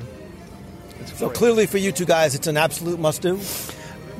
Absolutely. And, in terms of the overall sophistication and the flavors of the food here, I think I'm going to have to go with Jason and say this is better than Flavors of Fire. I mean, Flavors of Fire is great meat, but this is more than that. And it's also, this is great. You mean the ribs or the booth as a whole? The booth as a whole. The ribs were every bit as good, maybe better than what we would have at Flavors of Fire. And you haven't even gotten to dessert yet. Yeah, and this pasta, I would say Jason's right. The chicken cutlet is the least favorite thing, but it's still delicious, and kids would love it. It's all lovely. I mean, I will say that since the pasta, it's in all honesty a little heavy for me to be eating, at this time of year, standing here in Epcot. It's delicious. It's very, very well done. It wouldn't be my go-to, but I am definitely glad I tasted it. And I think one thing we had to say, and we should have qualified at the beginning, having done this for years, as we continue to walk around and try and do this all in one day, and as we get more full and the sun is beating down, it's going to make things taste not as good as they would be if it was the first thing we were eating. Kenneth is not agreeing with that at all because he's eating those ribs like he's been on a deserted island for years. You just cut up the chocolate hazelnut cake, which is vanilla cake and chocolate hazelnut mascarpone cream dipped in chocolate. It almost looked like a malformed Mickey bar when it first put it in the... Yeah, that's what I thought when I first saw it. I thought it was almost like an ice cream bar of some sort, but it's a cake inside, and it's delicious. It is so good. Oh. Kenneth's not even near that. He's like, he's still... Oh, that's very nice because it's so much lighter. It's not what I expected it to be. It's a very light, fluffy, flaky cake with a that dark chocolate, almost Nutella-like flavor on the outside. Yeah, it's funny. When they gave it to us on the stick, I thought something must be frozen in it because it has that look. It looks like a frozen chocolate-covered thing on a stick. It's very good. I'm not a huge chocolate person. I do like Nutella, and I'm not getting a ton of hazelnut, I don't think, but it's good. If you're a big chocolate fan, you'll absolutely love it. It's not my favorite dessert here, but I'm sure it would be somebody's. I'm excited to try the cannoli. So you might as well just, because you can't basically cut a cannoli, so we have to sort of just be all friends here and just bite into it. I like the cake. I mean, how can you go wrong with cake on a stick? Exactly. The cannoli, I'm excited about the cannoli. The cannoli, I think. The cake's delicious. The cannoli, I really enjoyed the cannoli. and see if you can pick up the flavors that are in there without looking. So I took a bite of it, and it instantly took me back to my grandmother's house and Bovella's Bakery on Avenue X, where she would go on Sunday mornings and get fresh cannoli.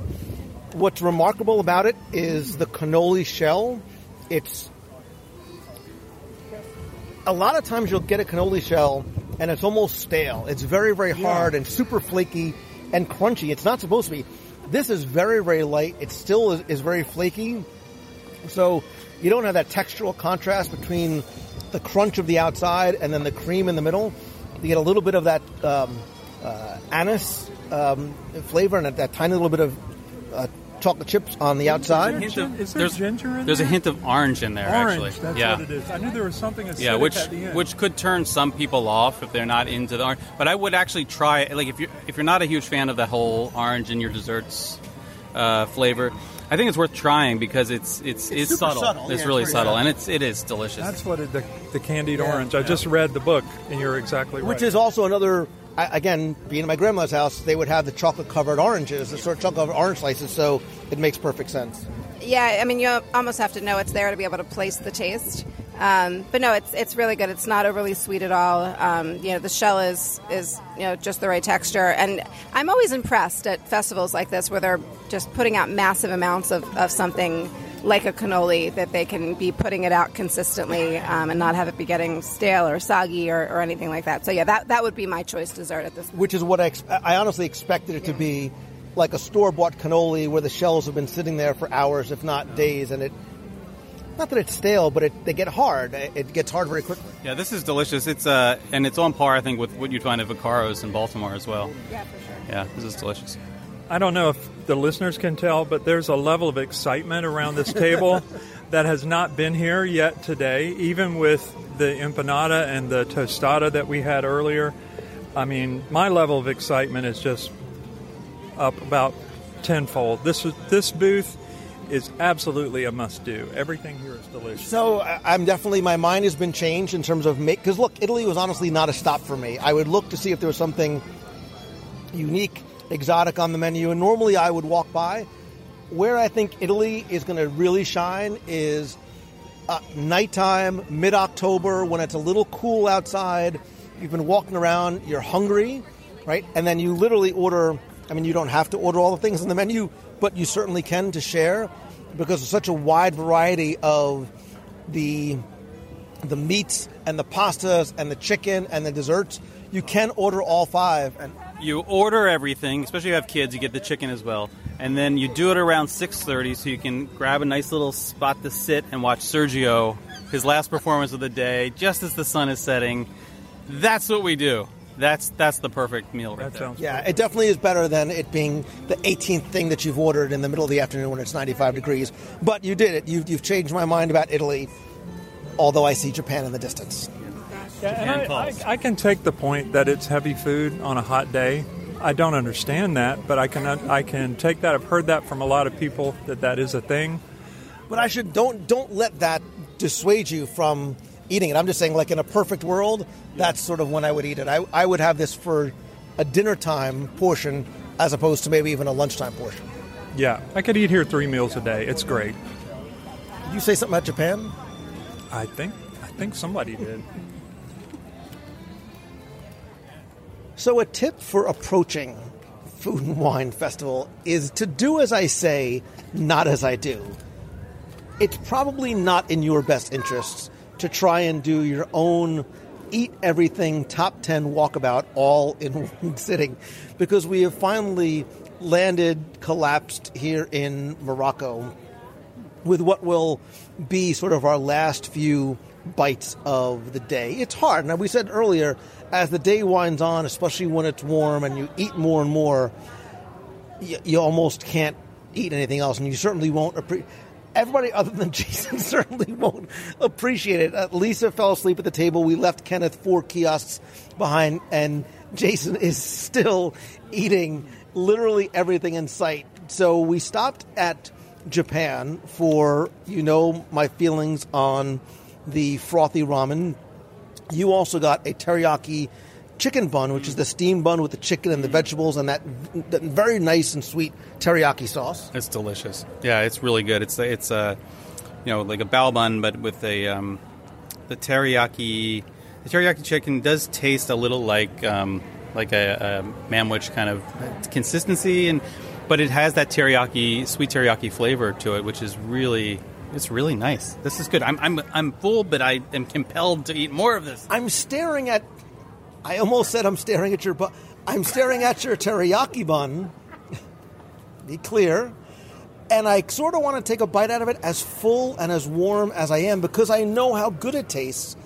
And we have the frothy ramen, which we're going to save so Kenneth can have a taste. But we also stopped in Morocco. I think we all at the beginning sort of mentioned the spicy hummus fries. And I think I gave my award. Like, I don't know why I love them so much, but I do. And you had one for the very first time.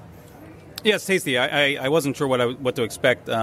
It's essentially a falafel, but with some nice. It's like a drizzle of chipotle sauce on it, and as well as a salsa that's made up of cucumber, tomato, onions. It's tzatziki sauce. Sauce. Yeah, it's nice. If you like falafel, you'll really enjoy this. And it's got it's firm. It's like more firm than a normal falafel. But it's tasty. It's a good little snack there. And we also ordered the New York strip steak chermoula flatbread. And by ordered, I mean we walked away. Lisa's like, "You sure you don't want it?" And then when she's like, "We're getting it," and went back and got it. So you're obviously a big fan of the strip steak flatbread that has that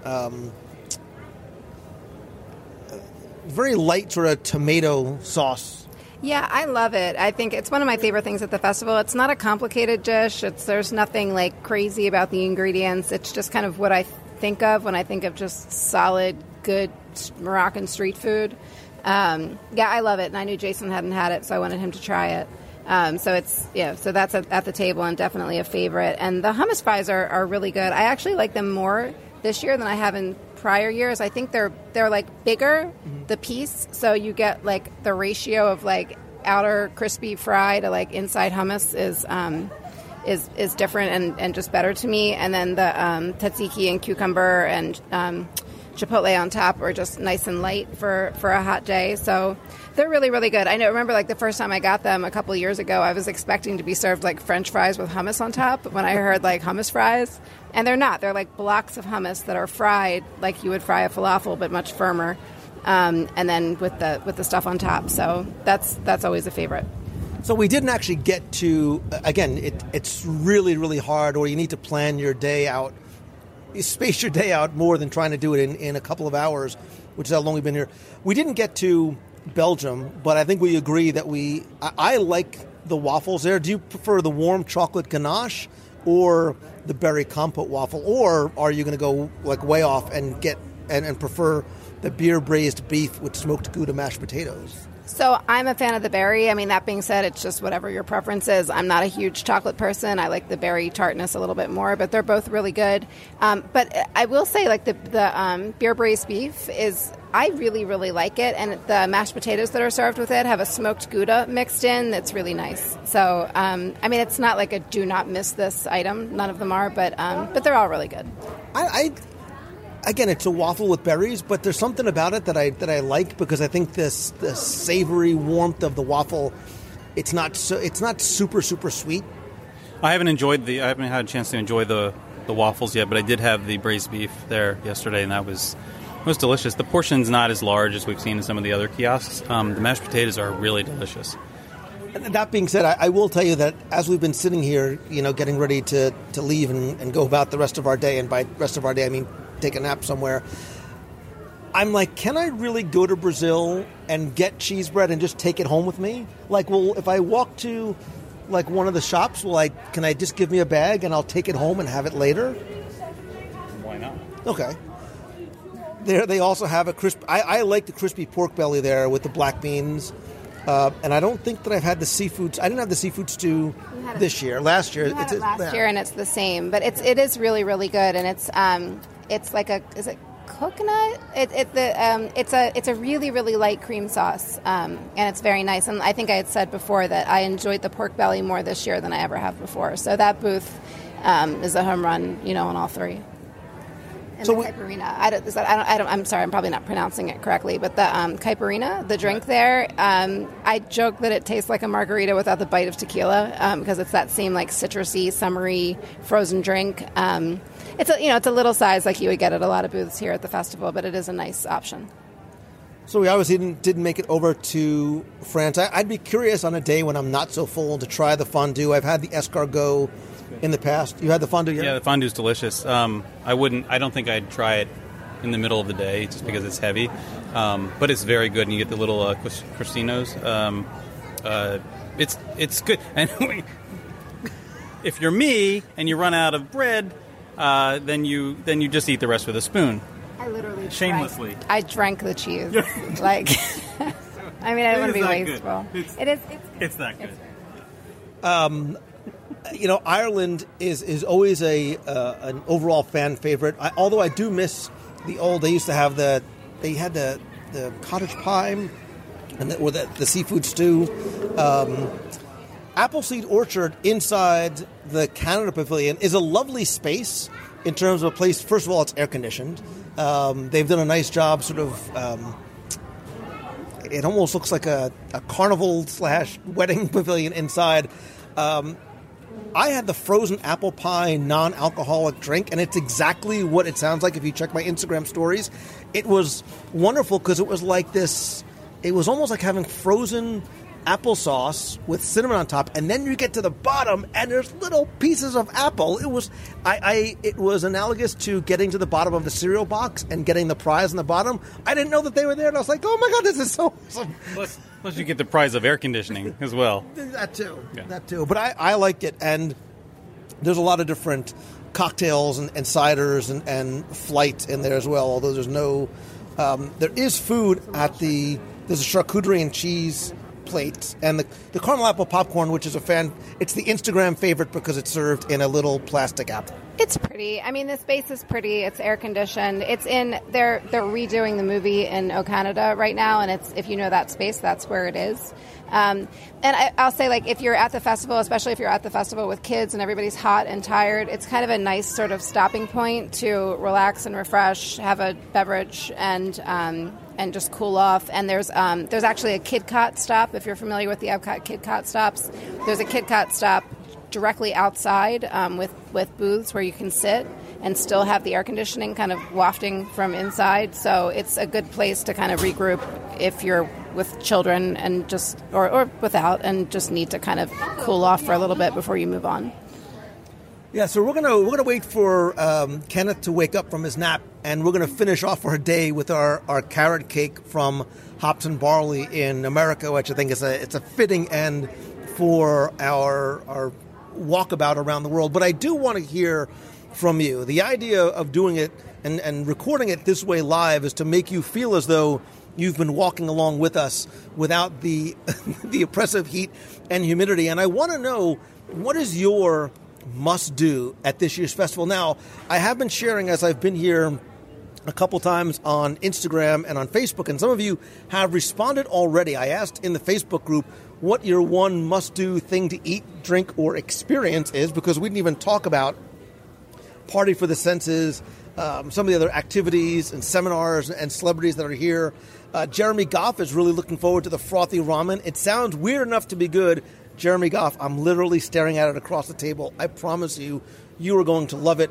Matthew Halpin says, my wife loves the butternut squash ravioli, which we had, I think, last year, and the Chinese dumplings. I never met a dumpling I didn't like. He likes the cheddar cheese soup in both Ireland and Canada, which I agree. It's just today's a tough day. Today's a tough day for cheddar cheese soup. Some people are just looking forward to being here, coming for the first time. Ryan Donahoe is a huge fan of the lobster roll. It's the best from America. He says it's the best thing I've had there this year, and I'm up to 5. Oh, he's had 5 lobster rolls already. Good for you. I'm very proud of you. A lot of people looking forward to the lobster roll. Gene Sabrowski Pashecki says the teriyaki chicken bun, which Jason just ate all by himself, is on my list because they were sold out when she tried to get them last year. A lot of people are looking forward to seeing Illuminations for the last time Brian Walton, the carrot cake in America. We're going to take one for the team. And the Schnickendugan. I don't know what that word is. Schinken noodle. I think you mean the noodles. I think he means the noodles in Germany. And then we also had some people on Instagram reply. Erin Carol Demler on Instagram, you get a gold star because you gave me your top 10. Here's Erin's top 10 very quickly. The korma chicken in India, which we did not have. Did you have the korma chicken? I have not had the korma chicken. But marinated chicken in Thailand. Nitro chocolate truffle in the Chocolate Studio. Yes. Thumbs up. Steakhouse burger at FFF. I don't know what's FFF. Oh, there you go. Hummus fries right there. Morocco jerk chicken in the islands. Lamb chop in Australia, which I think one of you said lamb chop really good. Yeah, it's good. It's on the bone. It's on the bone. In prior years, they did it with that mint pesto that was really nice. It's different this year. They do it with pomegranate seeds and stuff, but it's good, and it's one of the prettiest things, I'll say, at the festival as far as the serving presentation. And presentation is definitely, I mean, it's very much a Japanese thing. You know, you sort of, you start eating with your eyes first. She also likes the carrot cake, the butternut ravioli, and the taco puerco in Mexico. And quickly pulling up Instagram, let's look back on a couple other comments as well. It's interesting to see what some of the consistent favorites are for people. Fred from Get Me Coding says the pavilions are looking forward to the Caribbean offerings, anything scallop, beef, and chicken. The cider experience in Canada, says Kristen Caldrick. And Madison May Rose just wants to eat her way around the world in cheesecake. So overall, now having tried some things you hadn't tried before and revisiting some favorites, your must-do. You come to Epcot once a year. You can eat only one thing or one kiosk. Where do you go? So, I mean, I loved a lot of things, and I did love Italy. It was wonderful. For me, the one must-do, location is still Flavors from Fire, just because I think it's such a unique setting, and the food is really interesting, and I just love everything at that booth. So I'm going to stick with my original answer. So then, your favorite new thing that you've tried that now is on your list. So the ravioli in Italy was actually I'm shocked because that's the last thing that I normally crave on a hot day like this, especially several booths in. But that was lovely. It was really, really light and well done. The ribs were great there. What else? The chicken and the cannoli. So yeah, I think at that booth, my personal favorite, everything was great, but my personal favorite at that booth was the ravioli, and that was one of the booths that I had not touched yet. And also the charcuterie cone was surprising. No, absolutely. Jason's taking full credit for the charcuterie cone. You should take full credit because we wouldn't have had either of those booths, I don't think, if you hadn't been with us. Particularly because the charcuterie cone last year I didn't like nearly as much. So that was really nice. Jason, any new favorites? Still the one place you would go? If I had to pick one kiosk, it would be Italy. Even though that would mean missing the frothy ramen, which is still my favorite thing among everything I've tasted so far. But I think the Italy Pavilion really provides everything is good. But if you're not a meat eater, you can have the ravioli. If you're not, you can have the chicken fingers. If you're not really into the other stuff, I think it's they don't call them chicken fingers, but that's essentially what they look like. I think everything there is really good. Even the desserts are standouts. But I don't feel like my mind was changed with anything today. This is my first time having the chicken bun from Japan, and this is delicious as well. So, and the Moroccan flavor. There's nothing. So the Moroccan Moroccan options are very good, very, very good. There's nothing surprising about them, but I already like that flavor profile. So this is really good as well.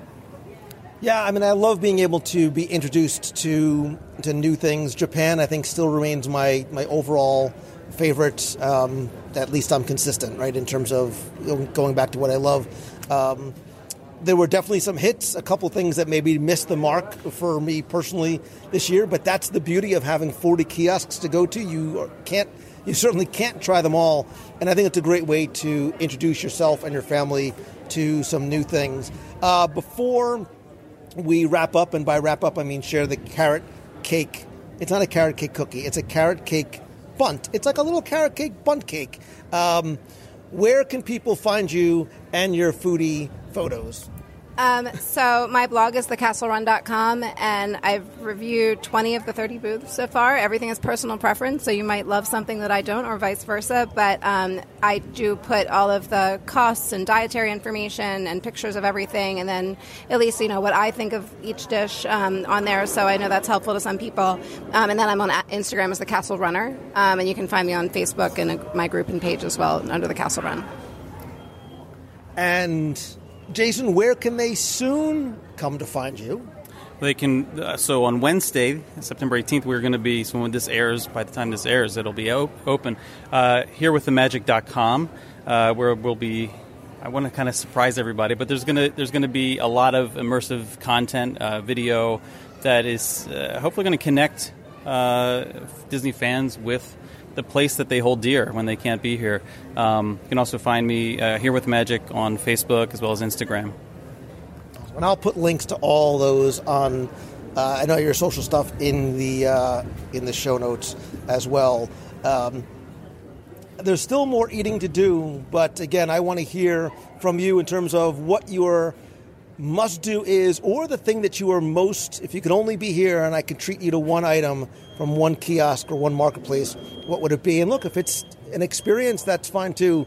I'd love to know what your favorites are. Either come to Instagram.com/Lou Mongello. You'll find my picture of Japan fireworks at night. We have that conversation going there, as well as already in the Box People group at www.radio.com/community. Lisa, Jason, Kenneth, thank you guys all very much for being here.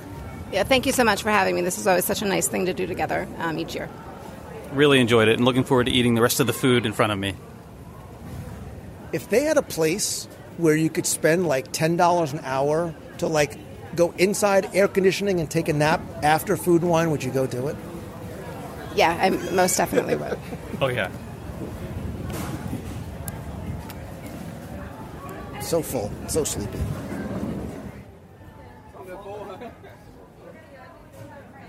So we woke up Kenneth from his food coma and shared the remnants of what was left on our table, which were the Moroccan hummus fries.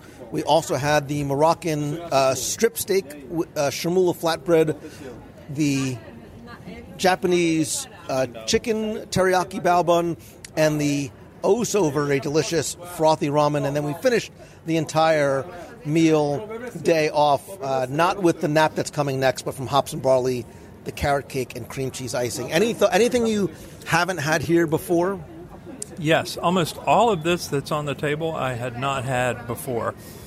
And I'll tell you, the things that I would not have tried but for this group, and I'm very glad I did, there were two plant-based things we had today, which I thought were both good, the Impossible Burger Pie and these hummus fries, I think are both, if I'm not mistaken, there's no meat in this, right? It's delicious.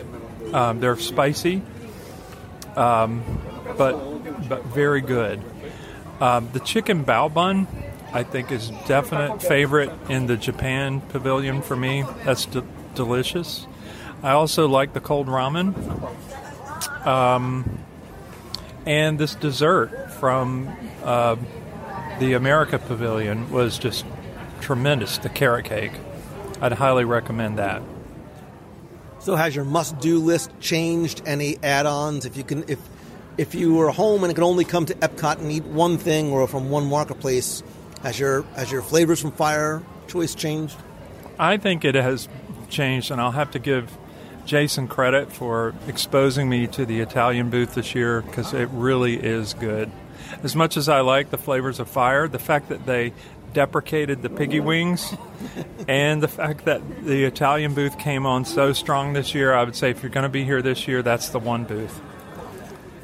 And I think that we are all in agreement that do as we say, not as we do, in terms of the way to approach Epcot is especially not in 3 hours, but it's really hard to try and eat as many places as, whether it's 10 or in our case 20 plus things in one day, and to try and space your day out and either plan ahead or just sort of wing it as you feel. But it's hard trying to it's literally hard trying to eat this much in such a short period of time. If you say so.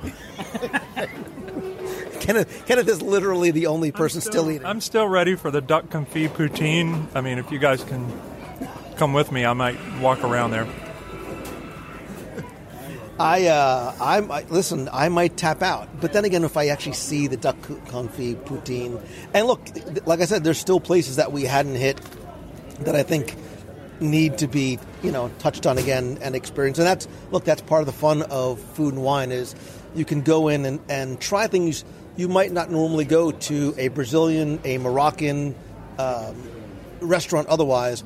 But for a few dollars, you're able to try it and see what you like and don't like. And as we were saying earlier, it might be sort of your gateway to going home and saying, hey, maybe we should try Indian food. Maybe we should go out and, go to a Brazilian steakhouse. Oh, absolutely. That's the fun of the festival. Everybody's going to have a different favorite. People are going to disagree on what's best, but one thing's for sure, you're going to have a lot of fun being in the park. You're going to eat a lot of good food. And if people want to find you or eat with you, clearly they can find you at Epcot Center eating your way through the World Showcase. But if they wanted to find you anywhere otherwise? Social? Anywhere otherwise? Social? Yeah. I'm on Facebook. Feel free to connect with me there. A lot of you have from the move to Orlando show, and I really relish meeting new friends, so definitely connect with me there. All right, maybe we can try the duck confit. I mean, it's right there. It's a digestive, really. It's really... It would almost be offensive to the duck if we didn't go and try. It would be an insult to Canada, honestly, if we didn't want to. We do not want it. Yes.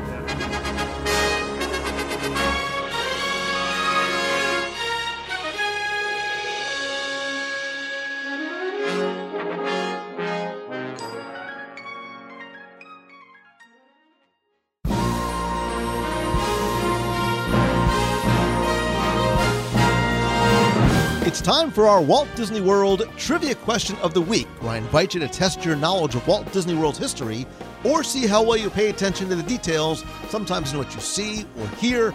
And if you think you know the answer, you can enter via our online form for a chance to win a Disney Prize package. Of course, before we get to this week's question, we're going to go back, review last week's, and select our winner. So last week, I wanted to combine my love of the Disney attractions with my love of Walt, the man, and I asked you to tell me at what 2 Walt Disney World attractions can you see and hear Walt Disney. Now, first, I want to thank the hundreds of you who entered, got this one correct, and even if you didn't get it correct, I want to thank you for entering and playing anyway. But the 2 answers I was looking for is first, Walt Disney's Carousel of Progress, where on the screens outside the actual attraction, Walt and the Sherman Brothers are sitting by a piano singing A Great Big Beautiful Tomorrow. And second is Walt Disney Presents, formerly Walt Disney One Man's Dream, at Disney's Hollywood Studios, where there are a number of clips where Walt is either talking about the movies, animation, and specifically Epcot Center. Now, a few of you did say the American Adventure. Now, technically, it's not correct because while you can see an image of Walt in the American Adventure finale, when Golden Dream is being sung, you can't actually hear him. So technically it's not correct. I wasn't trying to be tricky, but I found out that it was tricky. If you put American Adventure, chances are I included you in the random drawing anyway. But I did randomly select one winner from all the correct or correct-ish entries. And again, you're playing for all of my digital products, which is my 102 ways to save money for an at Walt Disney World book. All 7 of my audio walking tours of Magic Kingdom, both of which, by the way, still available in iTunes and Amazon, a WDW Radio vinyl sticker, a WDW Radio pop socket for your phone, and a WDW Radio t-shirt. And last week's winner, randomly selected, is Annie Naldo. So Annie, congratulations. Thank you for playing. I have your shipping information because you used the online form. If you played last week and didn't win, that's okay, because here's your next chance to enter in this week's Walt Disney World Trivia Challenge. Now, I've technically already given you the question during this week's segment. As you probably heard as we were walking and laughing and eating our way through World Showcase and Future World, I talked about Hunky Tuna Tostada, which is actually not a menu item at this year's Food and Wine Festival, but it's actually a quote from something Disney related. So that's your question this week. Where is Hunky Tuna Tostada from You have until Sunday, September 22nd at 11:59 p.m. to go to WDWRadio.com, click on this week's podcast, use the form there, and again, you're playing for all the digital products, the books, the audio tours, a vinyl sticker, a pop socket, a t-shirt, and I'm also going to throw in a mystery prize. I've got lots of cool stuff in the prize closet, from the grand opening of Galaxy's Edge, exclusive stuff from D23 Expo, some things from the archives, and a few other mystery prizes. I will randomly select one and send it to you if you're the winner. So good luck and have fun.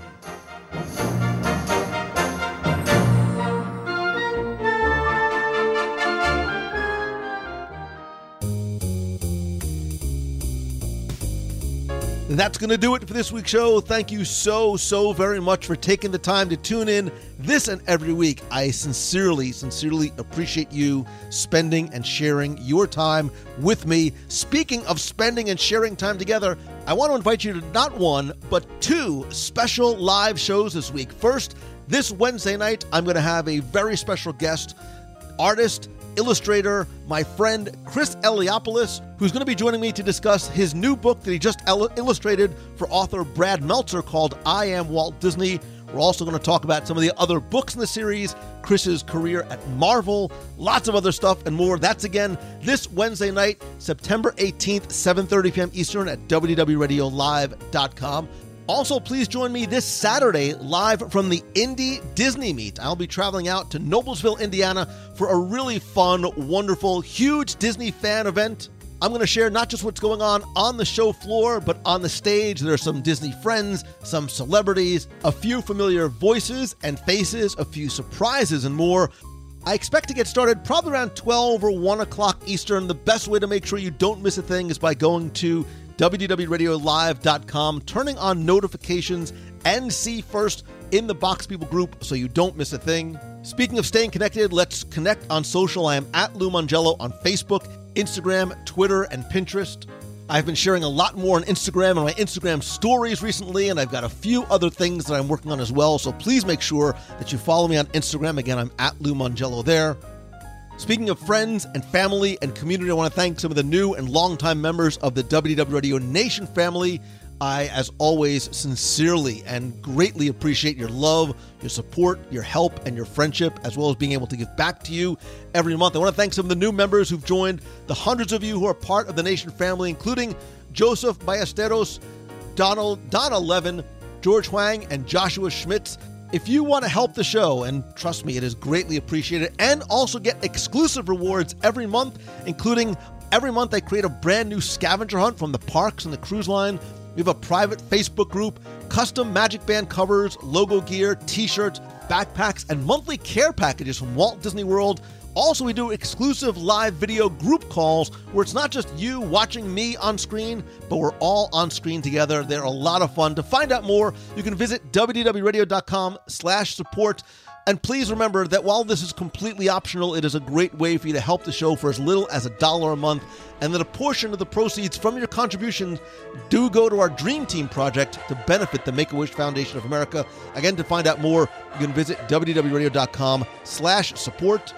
I'd love to hear from you. If you have a question, comment, feedback, you can email me, lou@WDWRadio.com. Or if you want to be heard on the air, you can call the voicemail at 407-900-9391. That's 407-900-WDW1. And again, as much as I love connecting with you online, on social, in the Nation group video chats, nothing beats a handshake and a hug. It's why I continue to do Meets of the Month every month-ish in Walt Disney World. I know it's been a crazy few weeks, actually a couple of months. I haven't been able, just with my travel and work and speaking schedule, to get a meet the last month and a half or so. I am desperately trying to figure out exactly when and where I can do it, but tentatively, I'm going to have to do what I talked about last week, is do my very first, not only midweek Meet of the Month, but I'm going to combine two of my favorite things, a Meet of the Month and a live show. Wednesday, October 2nd at 7 o'clock p.m. Eastern, we will get together in the parks, at a hotel, at Disney Springs somewhere. Time and exact location to be determined, where we'll not only combine the Meet of the Month, but you could also be part of the live show as well. To find out more about other upcoming events, go to WDWRadio.com/events. We have more cruises coming up, Meets of the Month, Adventures by Disney, events that I'm planning in Walt Disney World, as well as events on the road as I travel to speak. If you visit LouMongello.com, you can find out if I can come to speak to your event, your conference, or even your school. I can custom craft a presentation about customer service lessons we can learn from the Disney parks, leadership lessons we can learn from Walt, new media, social media, live video, podcasting, following your dreams and pursuing your passion, and anything that works best for your event, your business, or your school. Again, visit LouMongello.com to find out more. And if I can help you turn what you love into what you do, there's lots of ways we can do it with one-on-one calls. I'm now forming a new weekly mastermind group where we meet virtually every Tuesday night. I also do events as well. I have Momentum coming up in, just over a week. I have my mid-year retreat. I'll announce dates and locations for those probably in the next couple of weeks. And stay tuned again for a few other things I'm working on as well. Listen, the bottom line is, if I can somehow help you, we'll figure out what works best for you. Just visit LouMongello.com or email me, lou@wdwradio.com. Speaking of help, I want to thank Becky Mankin and the entire team of Mouse Fan Travel for their more than 11 years of help, not just to me personally with my travel and the show, but for what they do to help you go not just to any Disney destination, but really anywhere in the world. And it really is not just because they'll ensure that you get the best possible prices, but it really is about the personal attention and service that really is their hallmark. You can find them over at mousefantravel.com. And thanks to little Timmy Foster and his team over at Celebrations Magazine. You can subscribe and order back issues at celebrationspress.com. And as always, my friend, and you are my friend, whether we have met yet or not. All I ask is that if you like the show, please help spread the word. Invite your friends to join our friends to be part of the community and clubhouse. And if you can take 30 seconds just to rate and review the show over on iTunes, it's incredibly helpful. I want to thank some recent reviewers like KKane32 says it's a great source of Disney info. The podcast is a fantastic way to pass the time until your next Disney trip, giving you plenty of information and history behind the parks. I was never a big podcast guy, but when I found Lou's podcast back in January, I instantly got hooked. He enjoys food as much as I do, if not more, and I'd be lying if I didn't use some of his recommendations from a next trip in September. Keep up the great work, Lou. KKane32. Let me know where you ate and how much you enjoyed it. Chris Anderson75 says it is a Disney lover's dream podcast. WDW Radio has changed my life. Wow. Lou's love and passion for all things Disney makes every episode fun to listen to. Lou helps me sit back, relax, and enjoy my day at work when I listen to him and his friends and family talk about the new things coming to the parks and the mouth-watering food reviews. You're welcome for this week's show. Lou makes everybody feel welcome and makes everybody feel like a friend, whether we've met you or not. It's funny because it's true. Thank you so much for all that you've done and continue to do, Lou. Your hard work and dedication is greatly appreciated by this Disney enthusiast. And Steve Swerk 0482 says WDW Radio is the best. If you're seeking out the best Disney podcast, look no further. Lou's personality and love for all things Disney, from the parks to the history and of course the food, are infectious. He helps to bring that special Disney magic every week. I've recently started listening and couldn't be happier. We'll also host many others that add their own special touch to this amazing show. It's all here, waiting for you at WDW Radio. Oh, why not? One more. No Sam 116 says WDW Radio is so good. Lots of O's in there. Love the energy and the pace of the show. Lou's enthusiasm and descriptive nature carries my imagination through Disney as if I'm experiencing the magic with him in person. Thank you, Lou. Keep up the great work. No Sam, Steve, Chris, and K. Kane. Thank you. Thank all of you who have left a rating and review. Again, just search for WDW Radio in iTunes or go to wdwradio.com/iTunes. I'll give you a link right there, as well as instructions on how to leave a review. And finally, and most importantly, thank you. I am giving you like the biggest, warmest, Baymax-like hug I ever could virtually, because I appreciate you so very much. And I'm not just saying it because I'm recording the show. I want you to know I think and I feel that every single day. I love you. I appreciate you. And if there's some way that I can help you, please let me know, and I will do everything in my power to do so as a small token of my appreciation. But I hope that this truly is your best week ever. I hope to see you Wednesday night and Saturday afternoon. So until next time, see ya. Hey Lou, it's Sean Croft from Long Island. I just finished listening to part 2 of the top little things that you and little Timmy Foster missed at Walt Disney World, as well as the rest of us. And I have to admit this to you. I didn't know that the I'm Going to Disney World song is a full song, and that it played on their radio station. I only ever heard it on a 1993 vacation planning VHS that, I'd like to say, to this day, I still watch. I will watch that before I watch any other vacation planner in regards to Walt Disney World. I don't care that it's outdated. I love it, and I grew up with it. But they played I'm Going to Disney World on that VHS tape, and I thought that that little chorus was all there was to it, and I've literally been saying for over 25 years, I wish this was a full song. Now, thanks to you, I have to go hunt it down. In other words, I'm going to lose sleep tonight. Thanks a lot, Lou. Talk to you. Hi, Lou. It's Christy from Chicago. I just got done listening to your show about the little things that we missed from Disney World, and I have to agree, I 100% remember that dry powdered soap, and actually went to a restaurant recently and found it in the bathrooms, and just had so many flashbacks to my time in the 90s at Disney. But my other thing that you guys didn't mention was also a 90s thing in Epcot, the talking drinking fountain, that magical voice that would start talking to you when I, as a young child, would decide to satiate my thirst. Scared the hell out of me, but it was so much fun, and I definitely remember it and my family getting a laugh when I fell victim to it. So just wanted to share that. Hope you guys have a great day. Hey, Lou Mangello, this is Chloe Willis calling. I just got finished listening to one of your latest episodes. Things you missed about Disney World Part 2. Of course, I listened to Part 1. And I just wanted to, thank you for everything that you do. And all the other Disney fans out there, because without you, I would move over to move across the world and start a different life with nobody else but the Disney World family that I knew had back me. But moving on, sentimental reasons, But anyway, with the top things that you missed about Disney, as I was listening with my sister, we just wanted to say things that we missed at Walt Disney World was the electrical light parade.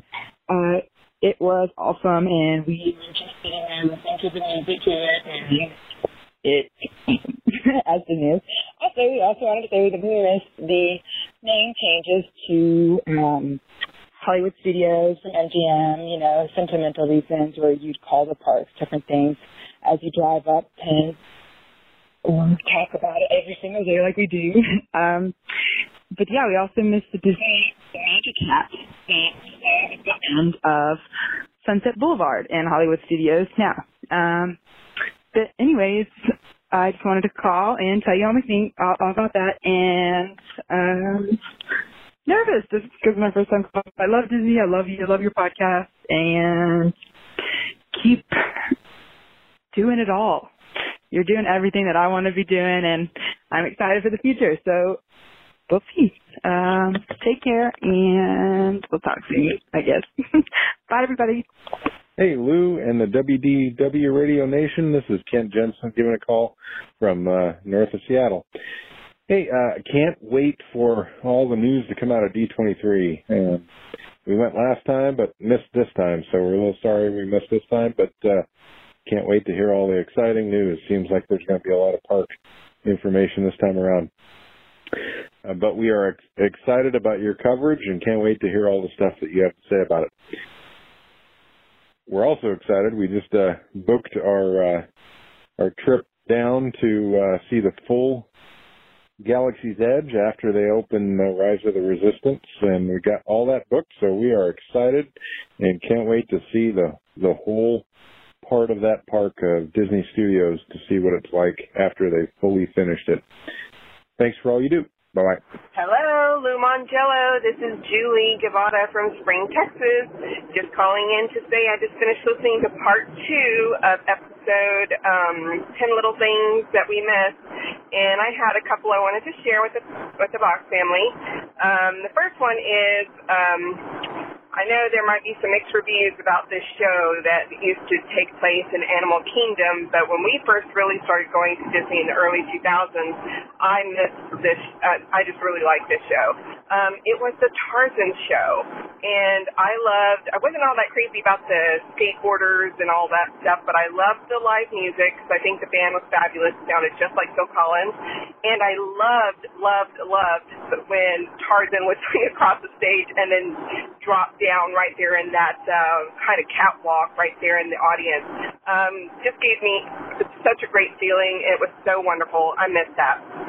The other 2 things that I missed Disney dollars, and another saving thing that I missed is Disney vacation account.